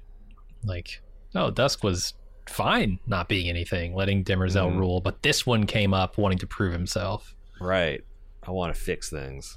No matter how much he changes, no matter how crazy he goes, right? He's doing the craziest thing he can think of to kill the Cleonic dynasty, and it's still not enough to make a mark on history. It's not even an outlier. In his mind, completely flipping the script is like, okay, well, you change the comma to a period. Right. It just in the mind of a man who has an extremely good grasp on history. Yeah. So, yeah, he's feeling extremely inferior or mediocre, I guess. He should absolutely destroy this Prime Radiant, right? He should smash it with a hammer. He should get outside of here. He should say, bring me the Empire's biggest hammer and mash it, because Demerzel is going to get her hands on this. But he can't. And maybe she gains some faith. He's hobbled by his own pride. The thing that Harry was afraid would doom him is because, you're right, he should, but then he would look afraid. And his whole charade about removing his armor and his... And that's the thing. It's like, okay, this guy's removing his armor. I thought it was funny how Harry brought that up short. That's the thing that really set Day off, is when, Demerzel's like, well, you must have something to bargain with, or else you would have killed us by now. And Harry's like, why would I bother? You just uncork another one, which is a hilarious way to say decant, is to uncork one of these guys. Their bottles of wine, and that is what sets Day off, because he just revealed the charade that, like, you're not afraid, because you know if I kill you right now, you'll wake up on Trantor and you won't even know that you were There's defeated. No stakes for you. Why would you be afraid, right? Yeah.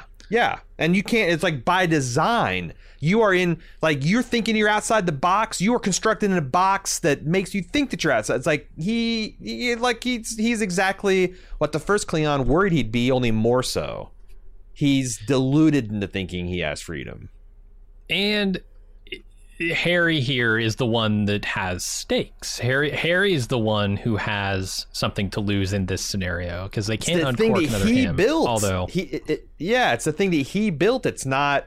You're going with the permanence of it, but like, yes, there's something at risk here for Harry. Whereas the Empire, it's like, if it falls or lives, like, this fucking Cleon had nothing to do with it. He didn't set it up, and he's probably not going to be the one that defends it or protects it or destroys it. He doesn't have that power. He's just a guy.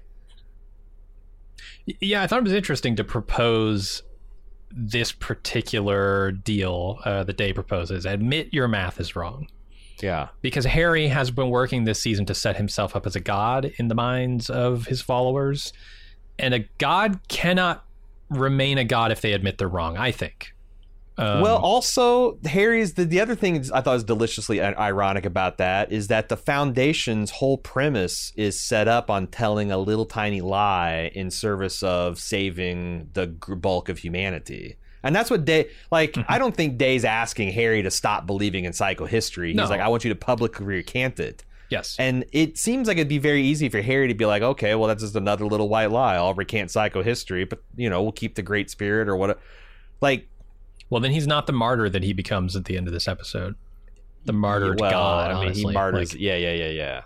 No, I understand. I'm just saying that, like, it's interesting that, like, that's all Day's asking is to tell another white lie to people. Sure. It seems like a very small ask, but neither of these men are seeing it from the other perspective, right? But it also wouldn't stop there. It's like, it'd also be like, and you have to you have to disband the Church of Scientism, and you have to turn all over your technology and science. And it just, it'd be a Darth Vader Bespin situation. The deal just keeps getting worse all along. Yep. And then Harry ends up in Carbonite, and it's the whole thing. Yep. Let's go over to Salvor managing to trap Lauren in the airlock, and she kills him by venting the oxygen while he pleads with her as Hugo.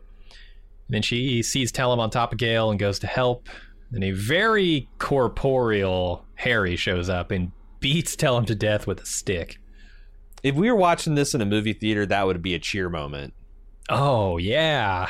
Congratulations, you guys have made me hate Rachel House. She's I mean, this is she's a blowing up monster. Jaws at the end of that. Yeah. I mean, this is the moment you've been waiting for. This is, it's killing Jason. Can he ever be killed? I don't know. Jason Voorhees. Tell him Voorhees. Just the way he does, he just beats her, just like blood splashing on his face like he's a Bloodborne character or whatever. And then he's like just panting. He's like, I never liked her. It's just like the understatement into history. Right. And like I said, it's irrefutable that she is dead if that is in fact her physical body. They show the head just it's laid open if like entirely. And my mind is like, why would she generate that image of herself being defeated? You know, like if you want to quibble, you could be like, how did she sneak up? How did he sneak up on him? But like, is that because his mind's murky? Is it because it's mechanical? Is it? There's lots of she's distracted by Gale and Salvor. Yeah. But the one thing, a piece of feedback came in between. Obviously, it's not about this, but I thought it's interesting because my first thought is, and we talked about this off of, when we were running errands today.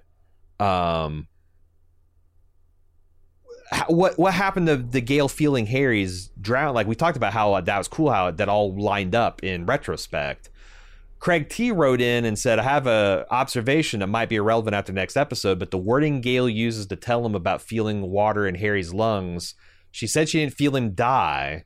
She has felt his lungs fill up with water. Well, there you go. If Harry is a half human, half robot hybrid that doesn't have to breathe, courtesy of the mathematician robot, so he could have the sensation. And it's like, the other thing is like, it reminds me of Demerzel saying that like, well, this person expected tears, so I'm going to give him tears, even though I wouldn't cry because of what he's doing to my body.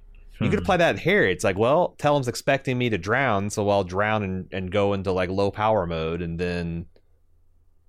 I'm not sure that Harry is aware that he's a robot hybrid. And look, this is headcanon. They haven't told us yet that he's a robot possible. hybrid, It's right? entirely possible. He seems confused. It's my assumption, yeah. If we take him at his word, he seems confused.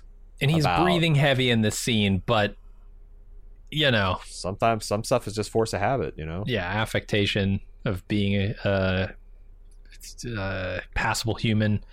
I don't know, man. It definitely seems to me like some shenanigans were played bringing him back to life. He is not fully human. And that's fine. Yeah, totally. Like they're only going to be in trouble if he's not. It makes a lot of sense. Yeah. If this, mathematician appearing entity is a robot herself, and it seems like she might be based on the mining droids and how they responded to her, all that kind of stuff. Mm-hmm. I think there's a very good possibility that's true. Yeah, I agree. Okay, let's go over to Hober. He sees Day walking by his cell and starts taunting him to the disbelief of Constance. She's like, what are you doing? He picked a really bad time to do it too. Yeah. So Day has him taken to the bridge. Demerzel pauses in the hall and says, I gotta go home. Day's confused by that. She apologizes for having failed to mold him into the leader he needed to be, and then she leaves him with one massive final burn before leaving for Trantor. The last 5 minutes were like the roast of Day, man. Dude, it's a huge burn. You are a sperm mistaking its random motion for complexity. It's so good. And then with disgust, go do what you'll do because it's too late to change you. Uh-huh. She just says, I apologize for the mess that you are. Yeah, and him, like, again, like, it's just like he's rejected by his mother and I guess his surrogate father here in one. And I love how he's laying out like, all of the triumphs of his own free will and his own grandiosity, right? And I'm a complete man, and then she just burns him to the ground. And the fact that it's just so sad because like he thinks he's making these momentous decisions, and he's saying that like it's not like, son, you made a mistake, you fell short, just like you are insufficient. Mm-hmm. He's heard it from Harry, now he's hearing it from Demerzel, his most trusted confidant. You're not mediocre, you're not great, you're insufficient. Where have I heard that term before? like I said, he's got taking a lot of negative energy into these scenes. Yeah, I'm definitely worried for Hober and Constant because, like I said, they're stirring up shit at the exact wrong time. This is a man who calls it yesterday. Was that? Did you hear? It's one of the things he taunts him with. Is hey, yesterday. Yeah, and he just got ultra burn from his robot mommy. It's for the first time. It's gonna be a bad scene for them, I think, after the conclusion of this episode. But we'll see. Speaking of the conclusion of this episode, final scene here. Glaywin survived the fall to the planet, calls up to the ship, says, "I'm here, come get me." Day orders Bell to drop the Invictus on the planet at the same time. And then there's this heartfelt plea from Glaywin to Bell to do it for the good of the galaxy. He needs to stay in his position. So Bell does it. He follows the order. The Invictus falls. It shatters the planet into pieces. This is the most definitive destruction of characters I've seen in really anything. Assuming this is real. Yeah, I mean, that's the thing. It's like, because I remember, we had a similar situation with the Rings of Power where I think they definitively told us characters were going to die, and then they just were kind of dusty the next episode. They can't do that. They can't do that with this one. And again, like I think there might be some trickery at foot. And I'll just say it's like, yeah, you can do anything in storytelling as long as you do it well. But I kind of hope that it's the audacious thing that I think it is, which is just a complete wipe of the first Foundation. Mm-hmm. And then come back 1,000 years later, right, and show us. Yeah, this is their Empire Strikes Back moment. Harry is trying to shorten the period. He knows there will be suffering. He's trying to shorten that suffering, right? Well, Day's actions are prolonging it. And the Foundation served its purpose, but now it's going a little too far into the religious thing. Like, if this keeps going, you've got another God Emperor. You got another, and Harry's, they are worshiping him. There is something to say to just resetting that too. Mm-hmm. Like, yeah, you're martyring it, but you're also just doing away with the Church of Scientism to replace it, to evolve it, to rebuke it. I think evolve it. If I'm looking at some of the things they've been doing in the last couple episodes, there was that thing that I noted last episode where the dude who was like the most against Constant and Polly and tried to have her killed when they came to Savannah. He's kind of looking at these books burning it thoughtfully as he's doing it. And now that Harry has been martyred at the end of this potentially, and has been established as a god in this religion, the message is already out there. Well, then these outer wild places are depending on Foundation after the withdrawal of the Empire. Abandoned them. Yeah. Mm-hmm. I could see this sparking a lot more faith out in the outer reaches because there's only one planet. Yes. This is not the entirety of the outer reaches or outer reach. And this might even be like we don't know. They've carefully not told us the disposition of the Foundation. This could be like no longer important. The Foundation could be distributed all throughout the Outer Rim, just a way that this Demerzel's intelligence is distributed to wherever it's distributed to. Yeah, and you come back 1,000 years later, right? And the new Foundation has sprung up. It's more powerful than ever. We see that it's now fervently followed as a religion, and the Empire has just strengthened it, right? It's prolonged the suffering overall, but it's strengthened Foundation and just brought about the outcome that Harry predicted anyway. While we're talking about it, I thought we got a strong hint that Demerzel's distributed intelligence is at least extra-planetary. Did we? Like, it's not that she can switch bodies on this planet, that she could switch bodies off planet too.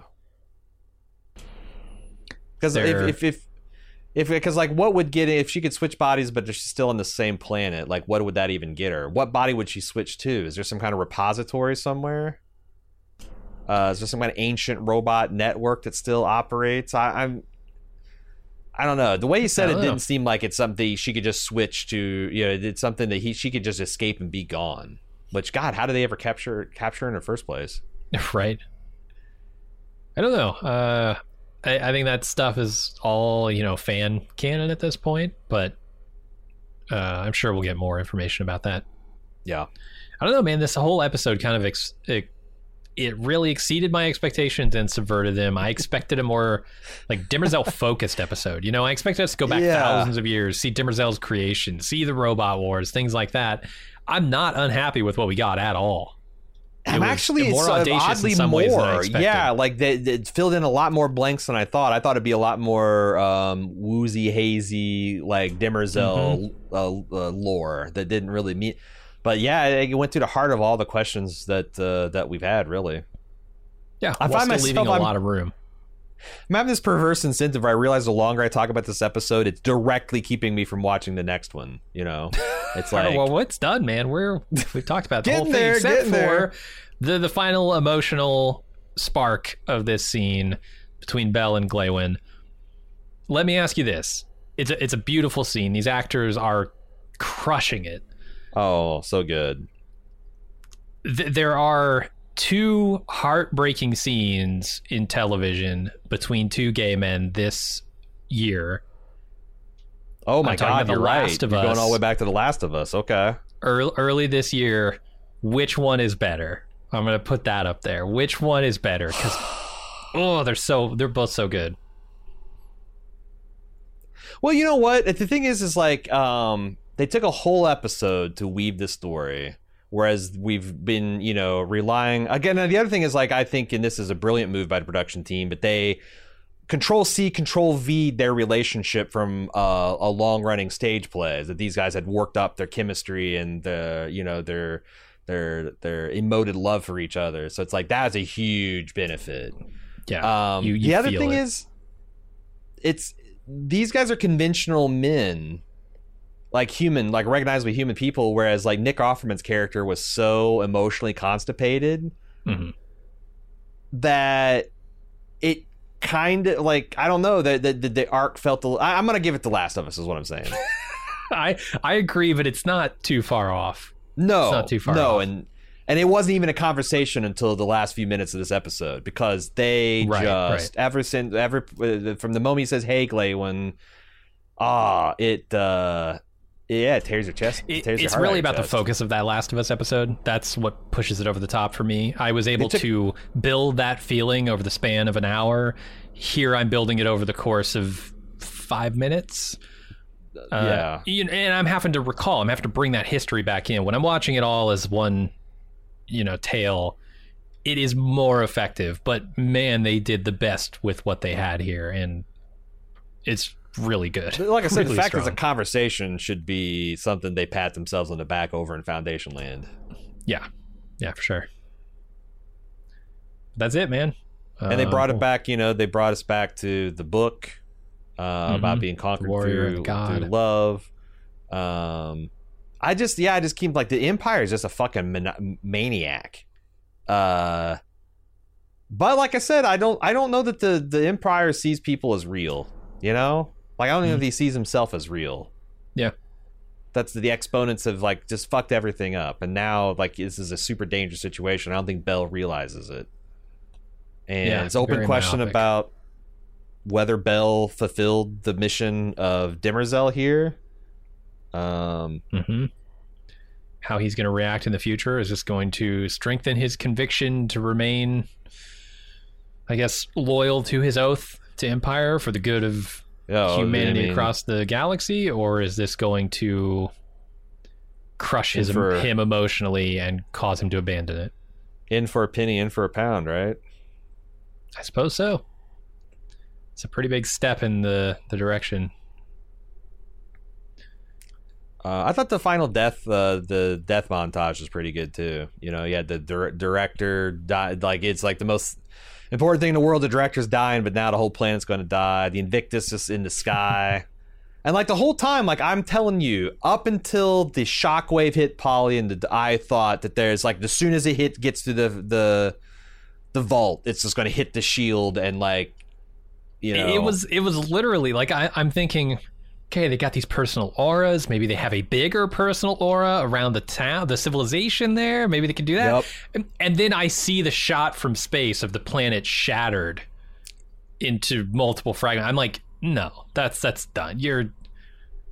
It's gone. It's all gone.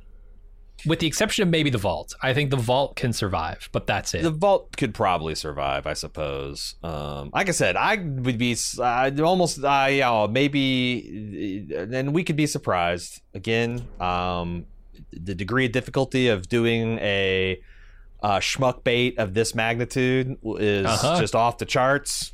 Like, you might break your ankle and have to stick it on that broken ankle.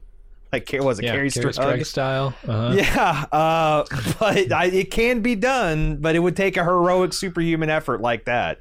So but I think they're just this. We're seeing what it looks like on the tin. This is the destruction of the first foundation, and everyone is devastated. They should make a point of like no one is happy about this, not even Demerzel, except for the fucking Emperor, who's just face bathed in the destruction and just. Yeah, like a little boy watching a magic trick. He's just. Ugh. Yeah, I feel like we lost how good Lee Pace is in this episode with all the other discussion about how good everybody else is, but damn. This is a ridiculous role, and the way he vamps through some of it is... It's necessary. It defines the character, his performance here. And it's definitely different from the last generation of Cleons. Like, these are recognizably less serious, less substantial men. These shadows are getting longer. The half men are now quarter. I don't know. The one other thing that survives this is the legend of Harry Seldon and perhaps scientism itself. And I am looking for the ways that comes back after this. So you might have Vault with Harry in it out there. You might have the message that he was sending. Yeah, I mean, if this is The Empire Strikes Back, we're going to have the return of the Hair Eye, correct? Like, that's just the next thing that comes after that. Tortured pun. All right, well, that's it, man. You can send in feedback to the podcast by sending an email to foundation@baldmove.com. You're listening to Foundation and Podcast. We'll be right back.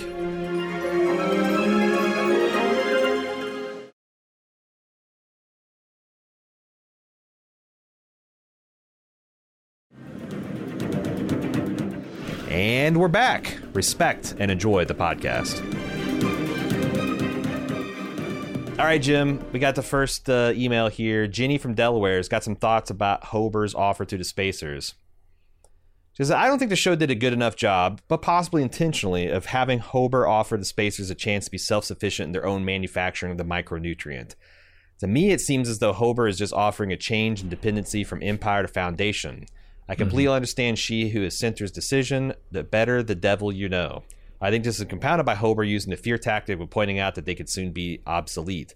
I feel like the better offer would be just to gift the Spacers the instruction manual in creating this nutrient and ask nothing in return. Does it really matter if the Spacers join forces with the Foundation?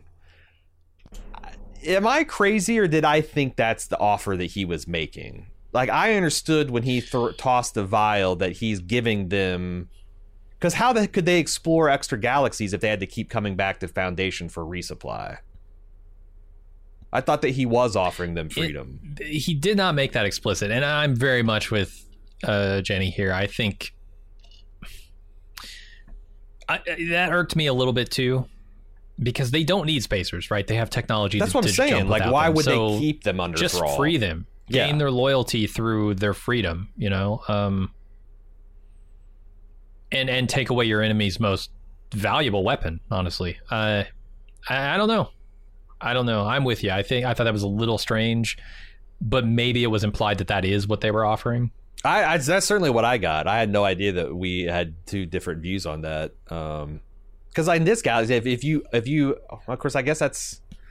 I mean, how is it that the Spacers can't duplicate? Oh, they just provide. But like, it's like, why can't the Spacers duplicate the drug now? Like, in this universe, to hold something must be able to analyze and copy it. You would think so. Is it something that they actually have to come in and get administered as, like... even then, I think you'd be able to isolate the compound from your bodies with the technology that they got. But anyway. Yeah. My understanding is that was their offer. You guys apparently, so there was some gray area whether, I wonder if they're suggesting that Hober's just not as good of a negotiator. Like if Harry were there, he'd have made that point more explicit, or if it was just a... Maybe so, yeah. He's just kind of not great at it.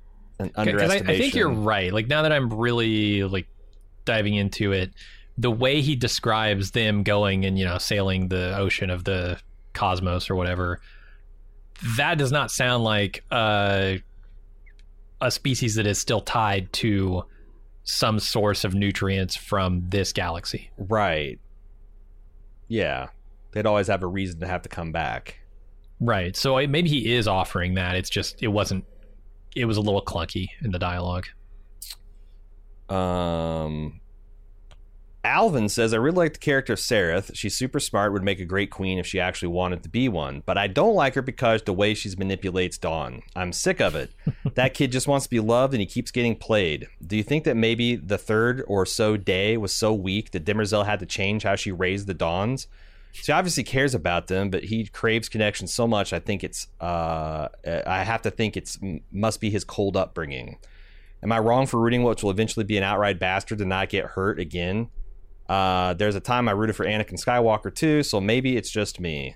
I don't know if you're wrong about it. Like Demerzel, Dawn is the innocent one, right? I mean, he's not had the opportunity to rule and be anything more than what he is, a clone of an oppressive dynasty, oppressive ruler, right? It's Whereas hard to Day and describe Dusk them are as culpable. innocent for all the reasons that were so well covered by the Rebel plot from last season. But yes, he is Schrodinger's bastard, right? Because you can always see him as the innocent kid, the innocent baby, but he's also the bitter man getting shoved into a particle disintegrator by Demerzel at the end. Like, he always ends up the same way.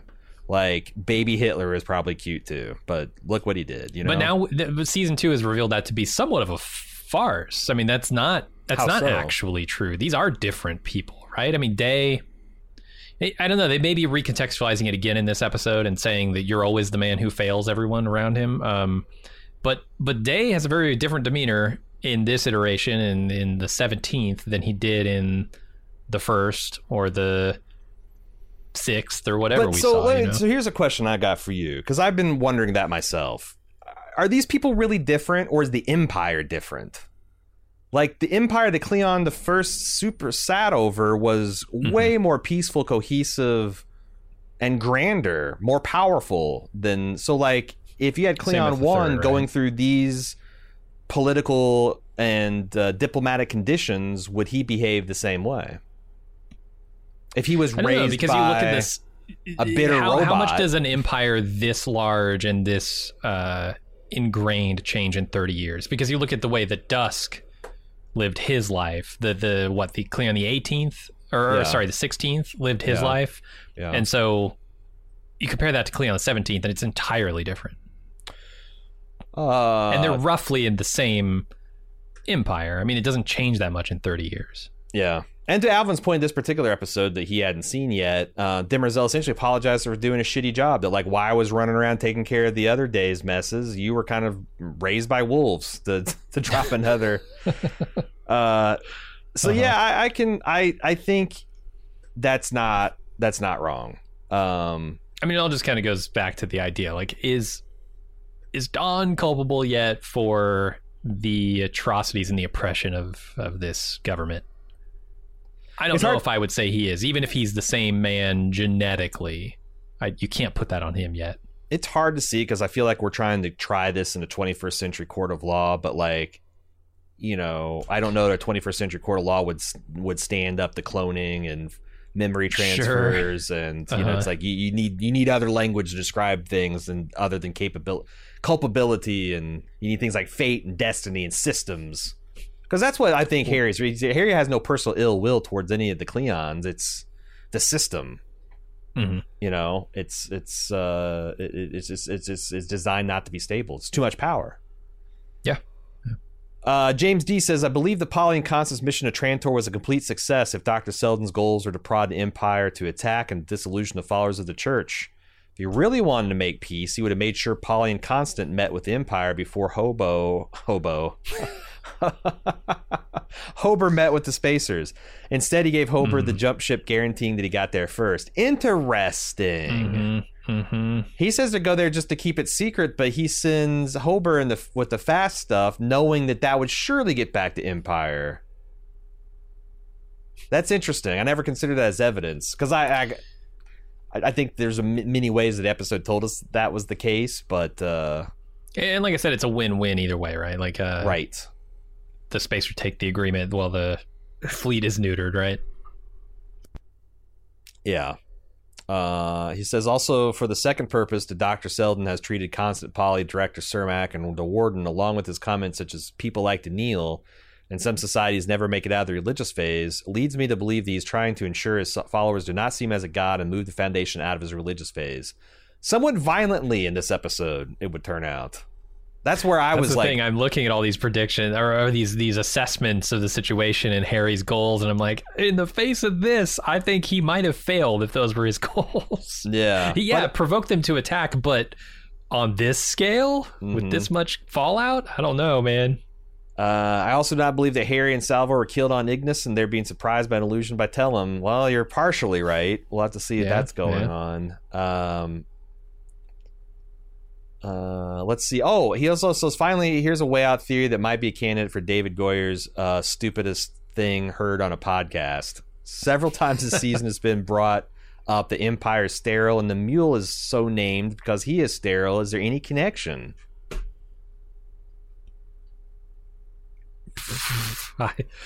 Well, we've heard of how he would like to seriously degrade Day by the end of this. Is the mule the bastard offspring between Sereth and Dawn? Oh yeah, there we go. I could see that. I don't know, man. There's nothing in their family tree that makes me think that he would be sighted. But I think the leading mule theories right now are the mule is Telumban, although that's harder to see likely now with her, unless there's the like if you know what, all they have to do is have Rachel House like just being out of frame through some of Gail's POV to suggest that there's a fragment of her left. Oh sure, she's turned into like a Horcrux. Yeah, I could see that. So the lead, so it's Tellum. It is the child, a potential child between Hober and Constant because of the blue eyes, and Josiah, then freaking Josiah. It's also it's an offshoot of the Cleon dynasty. Sure. I think I'm favoring a middle possibility right now, but the others have some stuff going for them too.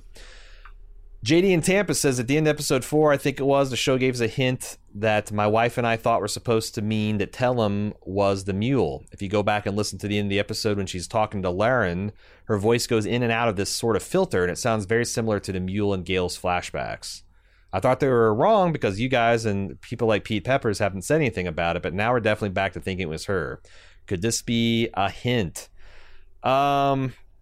So I went back and listened to this, and I thought they were suggesting that she was this is similar to the technique that they used in Lord of the Rings, the Two Towers, when Gandalf was coming back and he was speaking, and they were mixing a little bit of Christopher Lee in that, but they're also mixing a little bit of Aragorn, like all the characters to kind of like give this like majestic and also mysterious quality.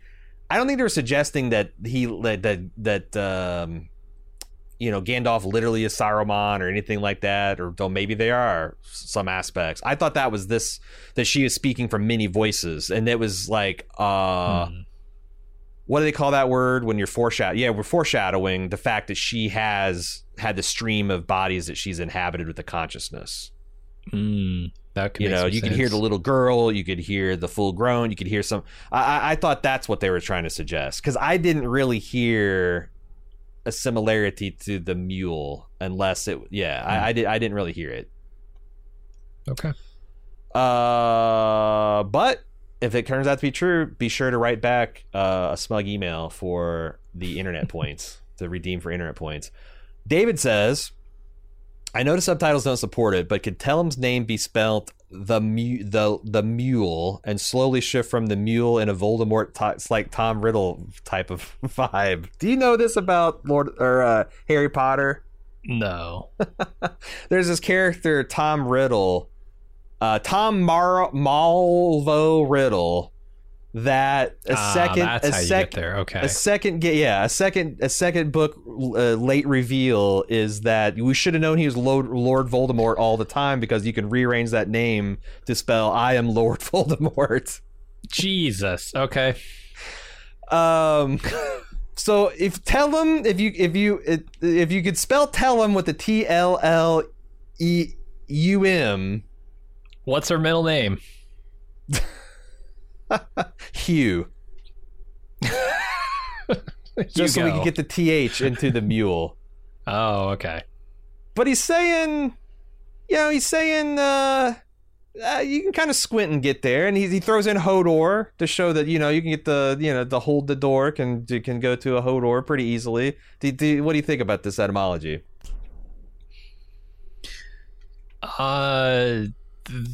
That doesn't feel like the way Foundation likes to tell their story.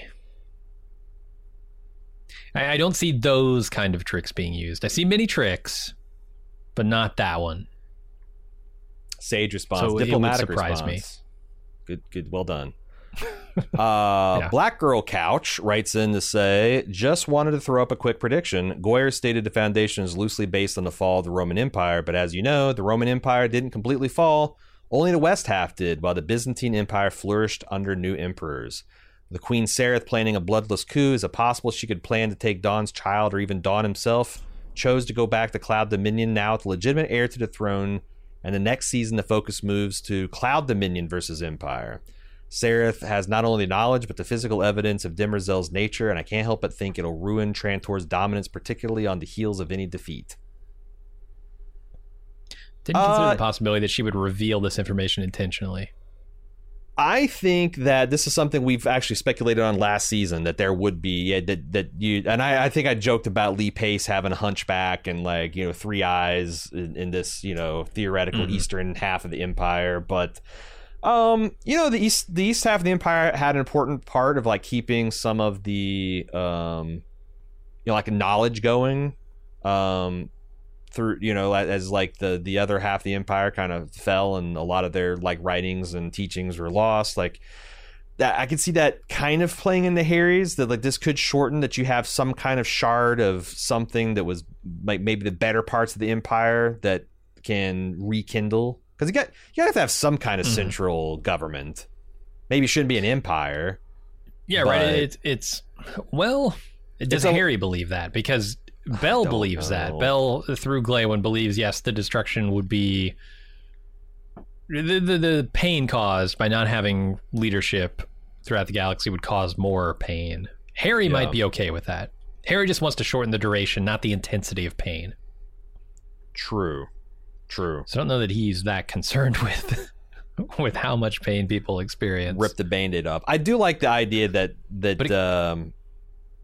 this is going to shift more to a Cloud Dominion. That could be interesting. You could still have Lee Pace playing a descendant, because the genetic likeness is still there. You've seen great grandparents look just like their great grandchildren. Oh yeah. It happens. It could be a way that they keep that going, even though it's technically not the same dynasty. Wouldn't it be super interesting? Don goes off and does his thing with the now declared, Empress of the galaxy. They try to keep the... And then they're both the same age when, it's day versus day on the different sides of this battle later. I don't know. They could do a lot of things with that. Yeah. Yeah, no, I like the idea of that. Because, I think even Goyer, we talked about him...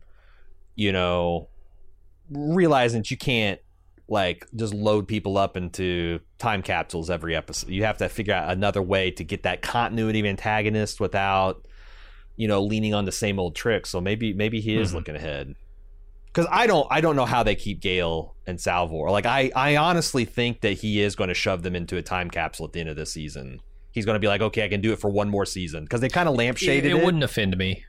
Because even when they said, like, how the hell are you alive? She's like, well, I spent the last. And so who says that? Like, you could even say that, yeah, like I said, it wouldn't offend me. Now, I don't think they can do 5 seasons of that, but 2 seasons they could probably get away with.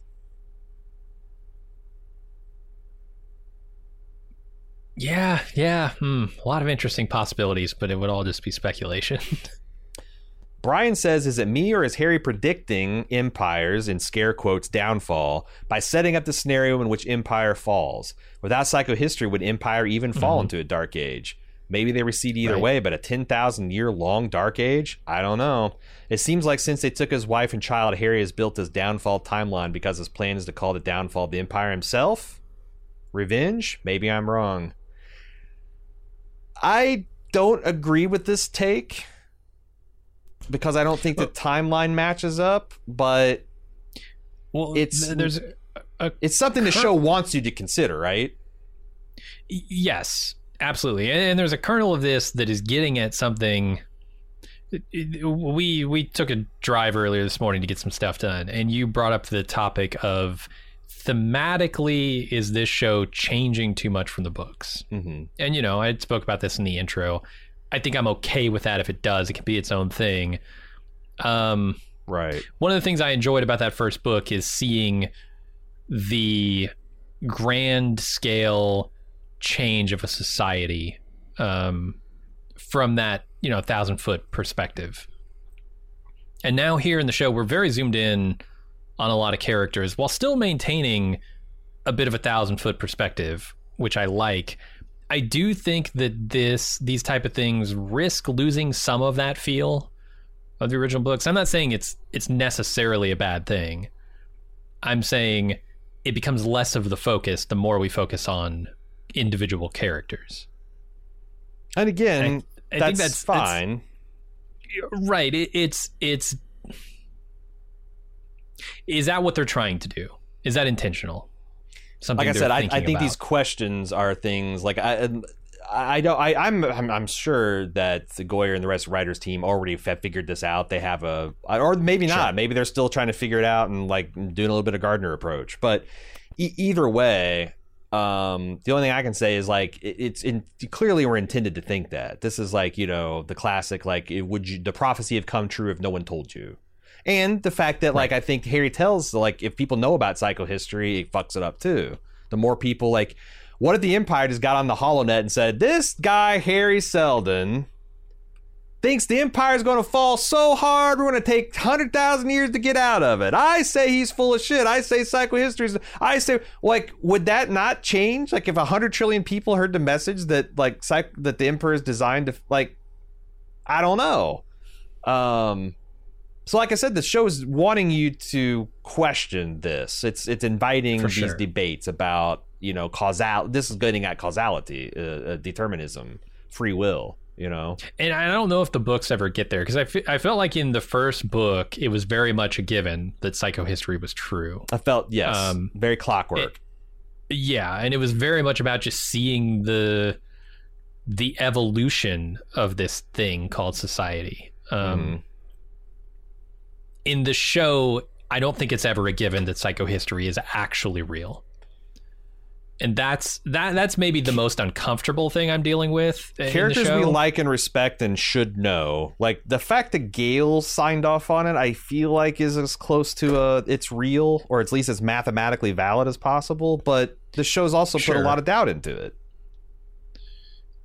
Yeah, and that's the thing. It felt very given in the book. Here, it doesn't feel as given. It might still be true, but I'm not in every moment thinking, well, I trust in psychohistory. I don't have the unshakable faith that Constant has, And I don't know if that's a good thing or a bad thing. It's just different. JJ says, so psychohistory is a model that works when applied to hundreds of billions, even trillions of people over thousands of years. Because of the huge galactic population and extended period of time, any one person cannot alter the outcome. However, Harry and the model did not know that a single robot, Demerzel, would be one of the most important positions to impact the galaxy and to do it for over thousands of years. I'd argue that this anomaly is so significant that it fully destroys the psychohistory's ability to predict the future. Says he's not a book reader, so he has no idea what the story is going to tell us. That's what I was going to say. Yeah. I mean, it's like Harry says, there are outliers, and the real question is, how the fuck can you account for outliers? And Demerzel is an outlier, but like I think it's very obvious that Harry knows about Mentalics. That's one of the reasons that Gale, he was intrigued by Gale. And that he knew that, just like he knew where the Invictus was, that he had studied history enough that he had tracked down where the last robot was and her likely disposition. I think that's all baked into his calculations. I think you're right. And I think it's pretty, I mean, this isn't the third step of the Martin reveal where, he would just say, hey, I knew about Demerzel. But like, I thought this episode was very much a second step where it's like he's saying things, the things he's saying to Demerzel would only make sense in the context of her being other. Nick from Kentucky says, I couldn't help but wondering the meaning of the last episode, The Last Empress. Do you think it's referring to Demerzel as the last Empress and there hasn't been one since? Or is she the last Empress and there won't be another? I can't help but think it's foreshadowing that Sareth and Day will never get married, and she probably dies in a not too distant future. I think that all meanings of that are accurate. It's quite possible in the latter. I think the former is definitely true. She has been the Empress all along since Cleon the First. Yeah. Ryan W. said, I wanted to bring this up after the podcast for episode 4 originally, but now the latest episode, it reminded me at the end of episode 4 when Hober Mallow is leaving Constant back on Terminus after we thought they were going to get together, we hear the narrator say, with few exceptions, attraction is entirely irrelevant to human history. A lot of people interpret that as a downer thing, implying none of these love stories matter. Maybe I'm just an optimist, but initially struck me as, oh, these few must be the exceptions. Given the latest episode where the course of history just changed because Hober went to rescue Constant, I think that validates this. Agreed. Did I come up with a negative review on that? Because I kind of thought similar things that. I definitely remember reading that ironically. Yeah. That you've got Gale talking about Raish. You've got Hober. You got Constant thinking about Hober. You've got like all these unlikely romances that are going to impact the galaxy, and you even got like Sareth. I think it's also in the context of Sareth and Day. Sure. Anders from Sweden says, "Am I the only one kind of rooting for the Cleonic Empire to go on? I wanted Constant's head chopped off. I hated the fact that a bum like Hober Mallow was able to run around freely at the heart of Trantor, saving Constant and escaping with the only defense being a couple of silly guards with the equivalent of BB guns shooting at them. Realistic, Hober and his Whisper ship should have been eliminated the second they jumped into Trantor. The whole Cleonic Empire gathered in the same spot with no non-existent security. How the heck have they survived for 16 generations if a common bum like Hober Mallow can get away with something like this? Empire is even aware of the Foundation's ability to jump, so they should have been on high alert, especially at such a potentially significant event as this." What's your thoughts on this, Jim? Okay, so they were aware of their ability to jump without spacers. They were not aware of their ability to jump without. Well, no, Bell was aware of their ability to jump without affecting humans in the vicinity. I'll throw something out there. I guess they haven't internalized it yet. Yeah. We were perfectly aware that you could fly an airplane into a tall building before 9/11. Sure. And yet we didn't do anything to harden the targets nor the potential weapons used against them. In fact, there was a book written like 2 decades before this, a very popular New York Times bestseller that had that as the climax of the novel. Someone crashing a plane into I believe it was the House of Representatives, Congress. So it's like, just because a threat is on your radar doesn't mean you harden yourself against it. And I think it's especially silly in the context of the Cleonic dynasty, where like someone could bomb them giving a speech and they can always survive the next day. Because they just decant them and they're there, and just makes their mystique grow. It's like, oh, they survived this ruthless assassination attempt where everyone else died and the Cleon survived. Like, I don't think that's a bug. That's a feature. Makes a lot of sense. And I'm sure everyone who was on that platform had been screened for weapons. It's like walking through airport security, right? We screen stuff. We make sure it's not a likely scenario, but yeah, we don't do everything in our power to prevent it at all times. Imagine if the whole world is ruled by a person in Hawaii, and they've outlawed boats and forbidden boat construction technology. They maintain all boats, and everyone on that island is a hand-picked, loyal person to them.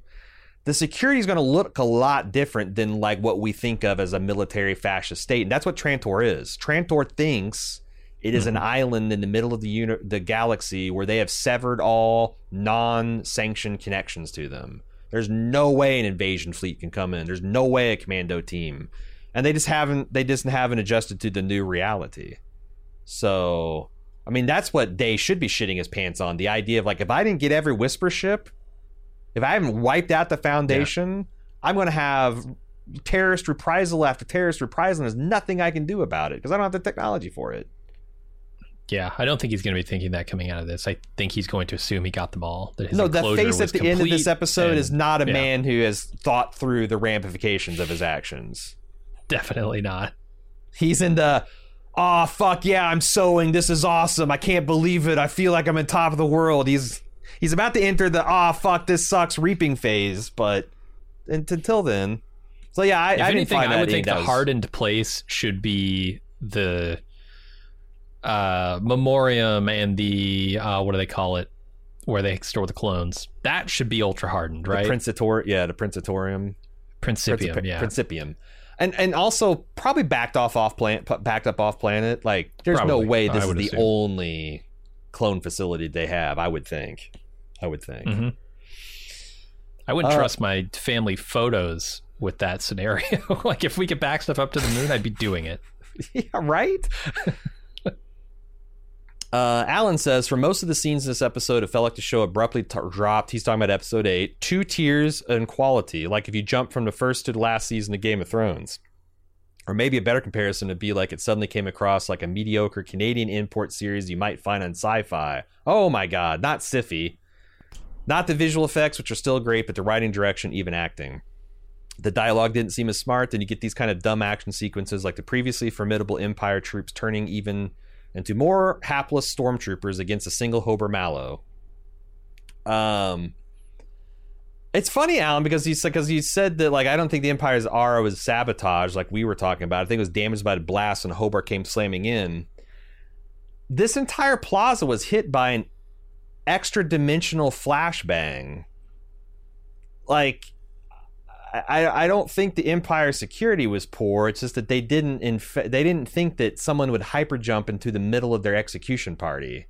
And like we saw what it did to Bell and Glawen on the ship, right? Like it's like this multicolored, techno-colored,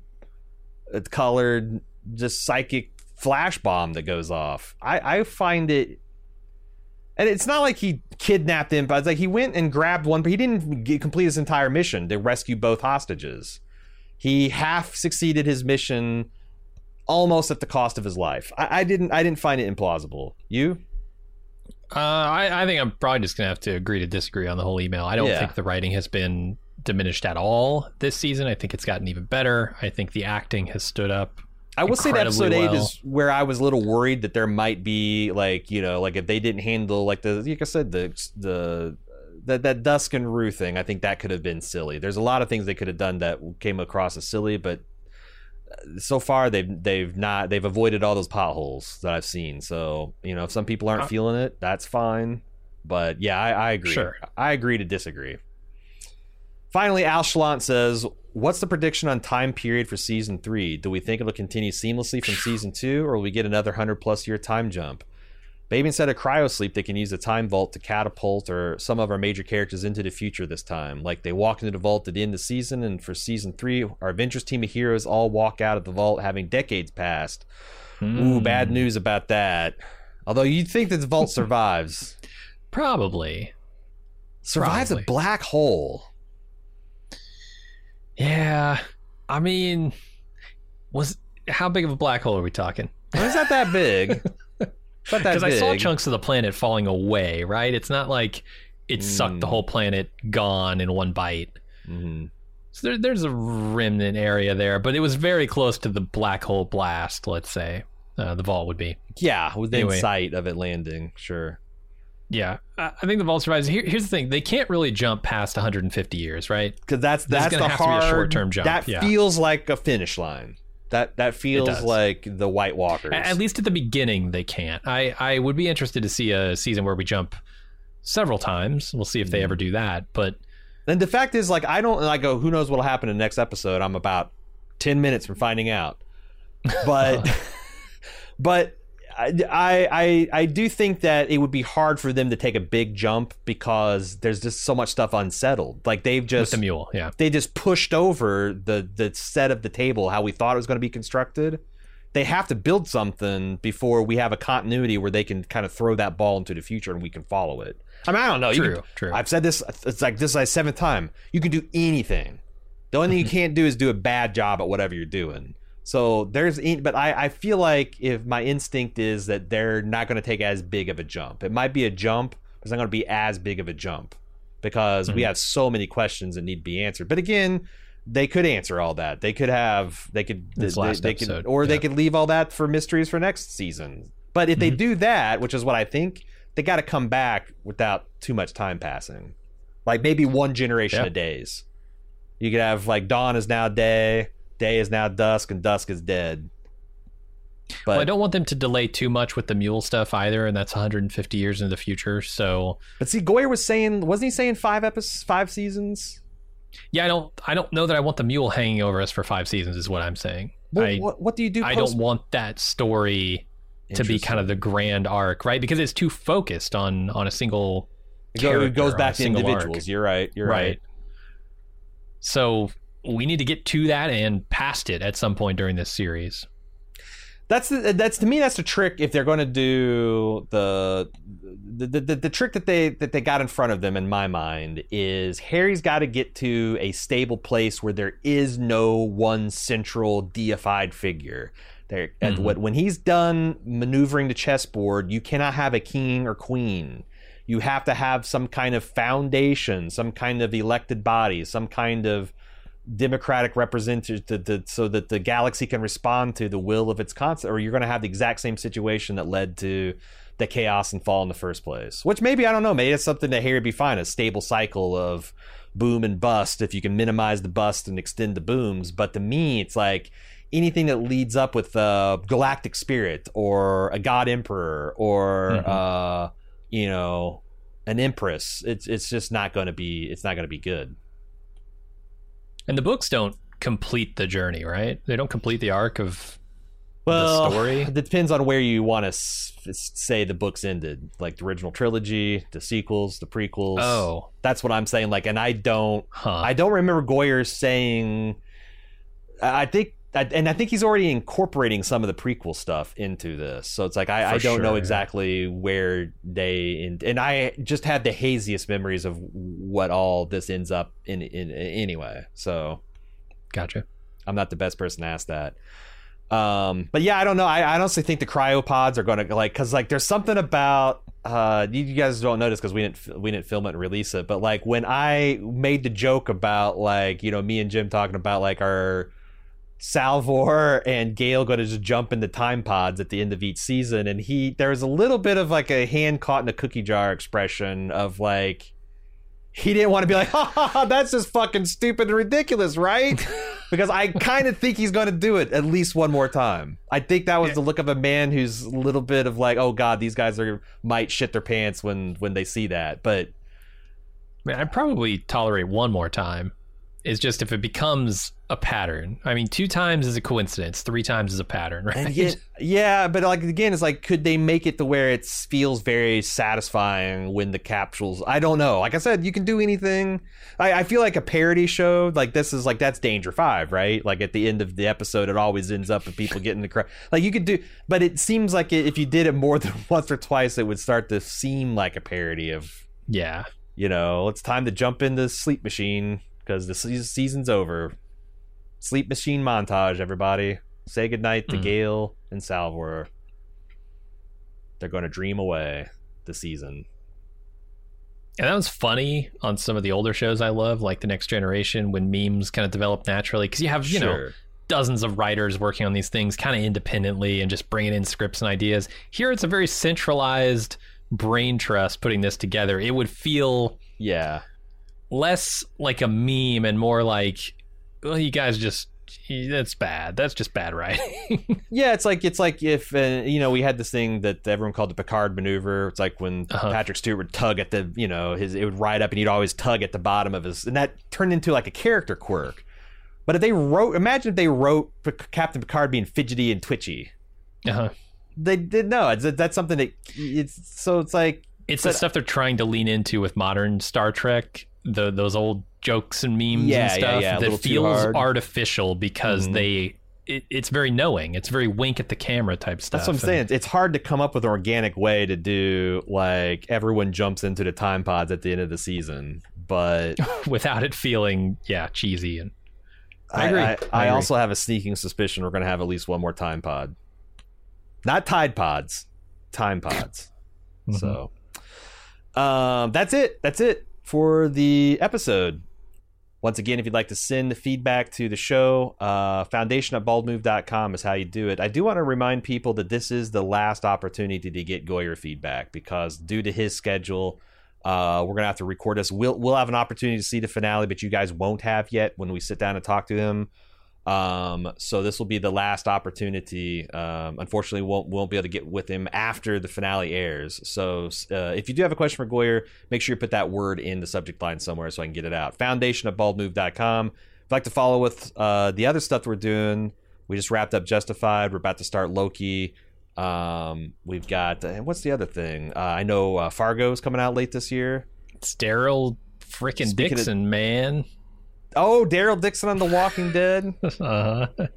Speaking of Don Draper earlier this podcast, we got him in Fargo this season. Lots of stuff to follow the Bald Move as we stare down the impending content dead apocalypse. Just because they're just stopped making stuff in Hollywood now because of the strike, because of the owner, the producers in they're quite their day-like insistence on the way the keeping the things going the way they are. And not unclenching their fist a little bit. You can also follow. Yeah, you can follow everything we're doing on our social media. That's where I was trying to get to. Everything at Bald Move, whichever social media you want, except for TikTok, we're Baldest Move there. Finally, if you like to support what we're doing, you like us, you like what we're doing, you want more of it, you want less ads, you want no ads. In fact, support.baldmove.com is where you go. That's going to be it for us today. Again, get those questions into Goyer, foundation@baldmove.com. We'll see you next week for the finale. Until then, I'm Aaron. And I'm Jim. Respect and enjoy the podcast.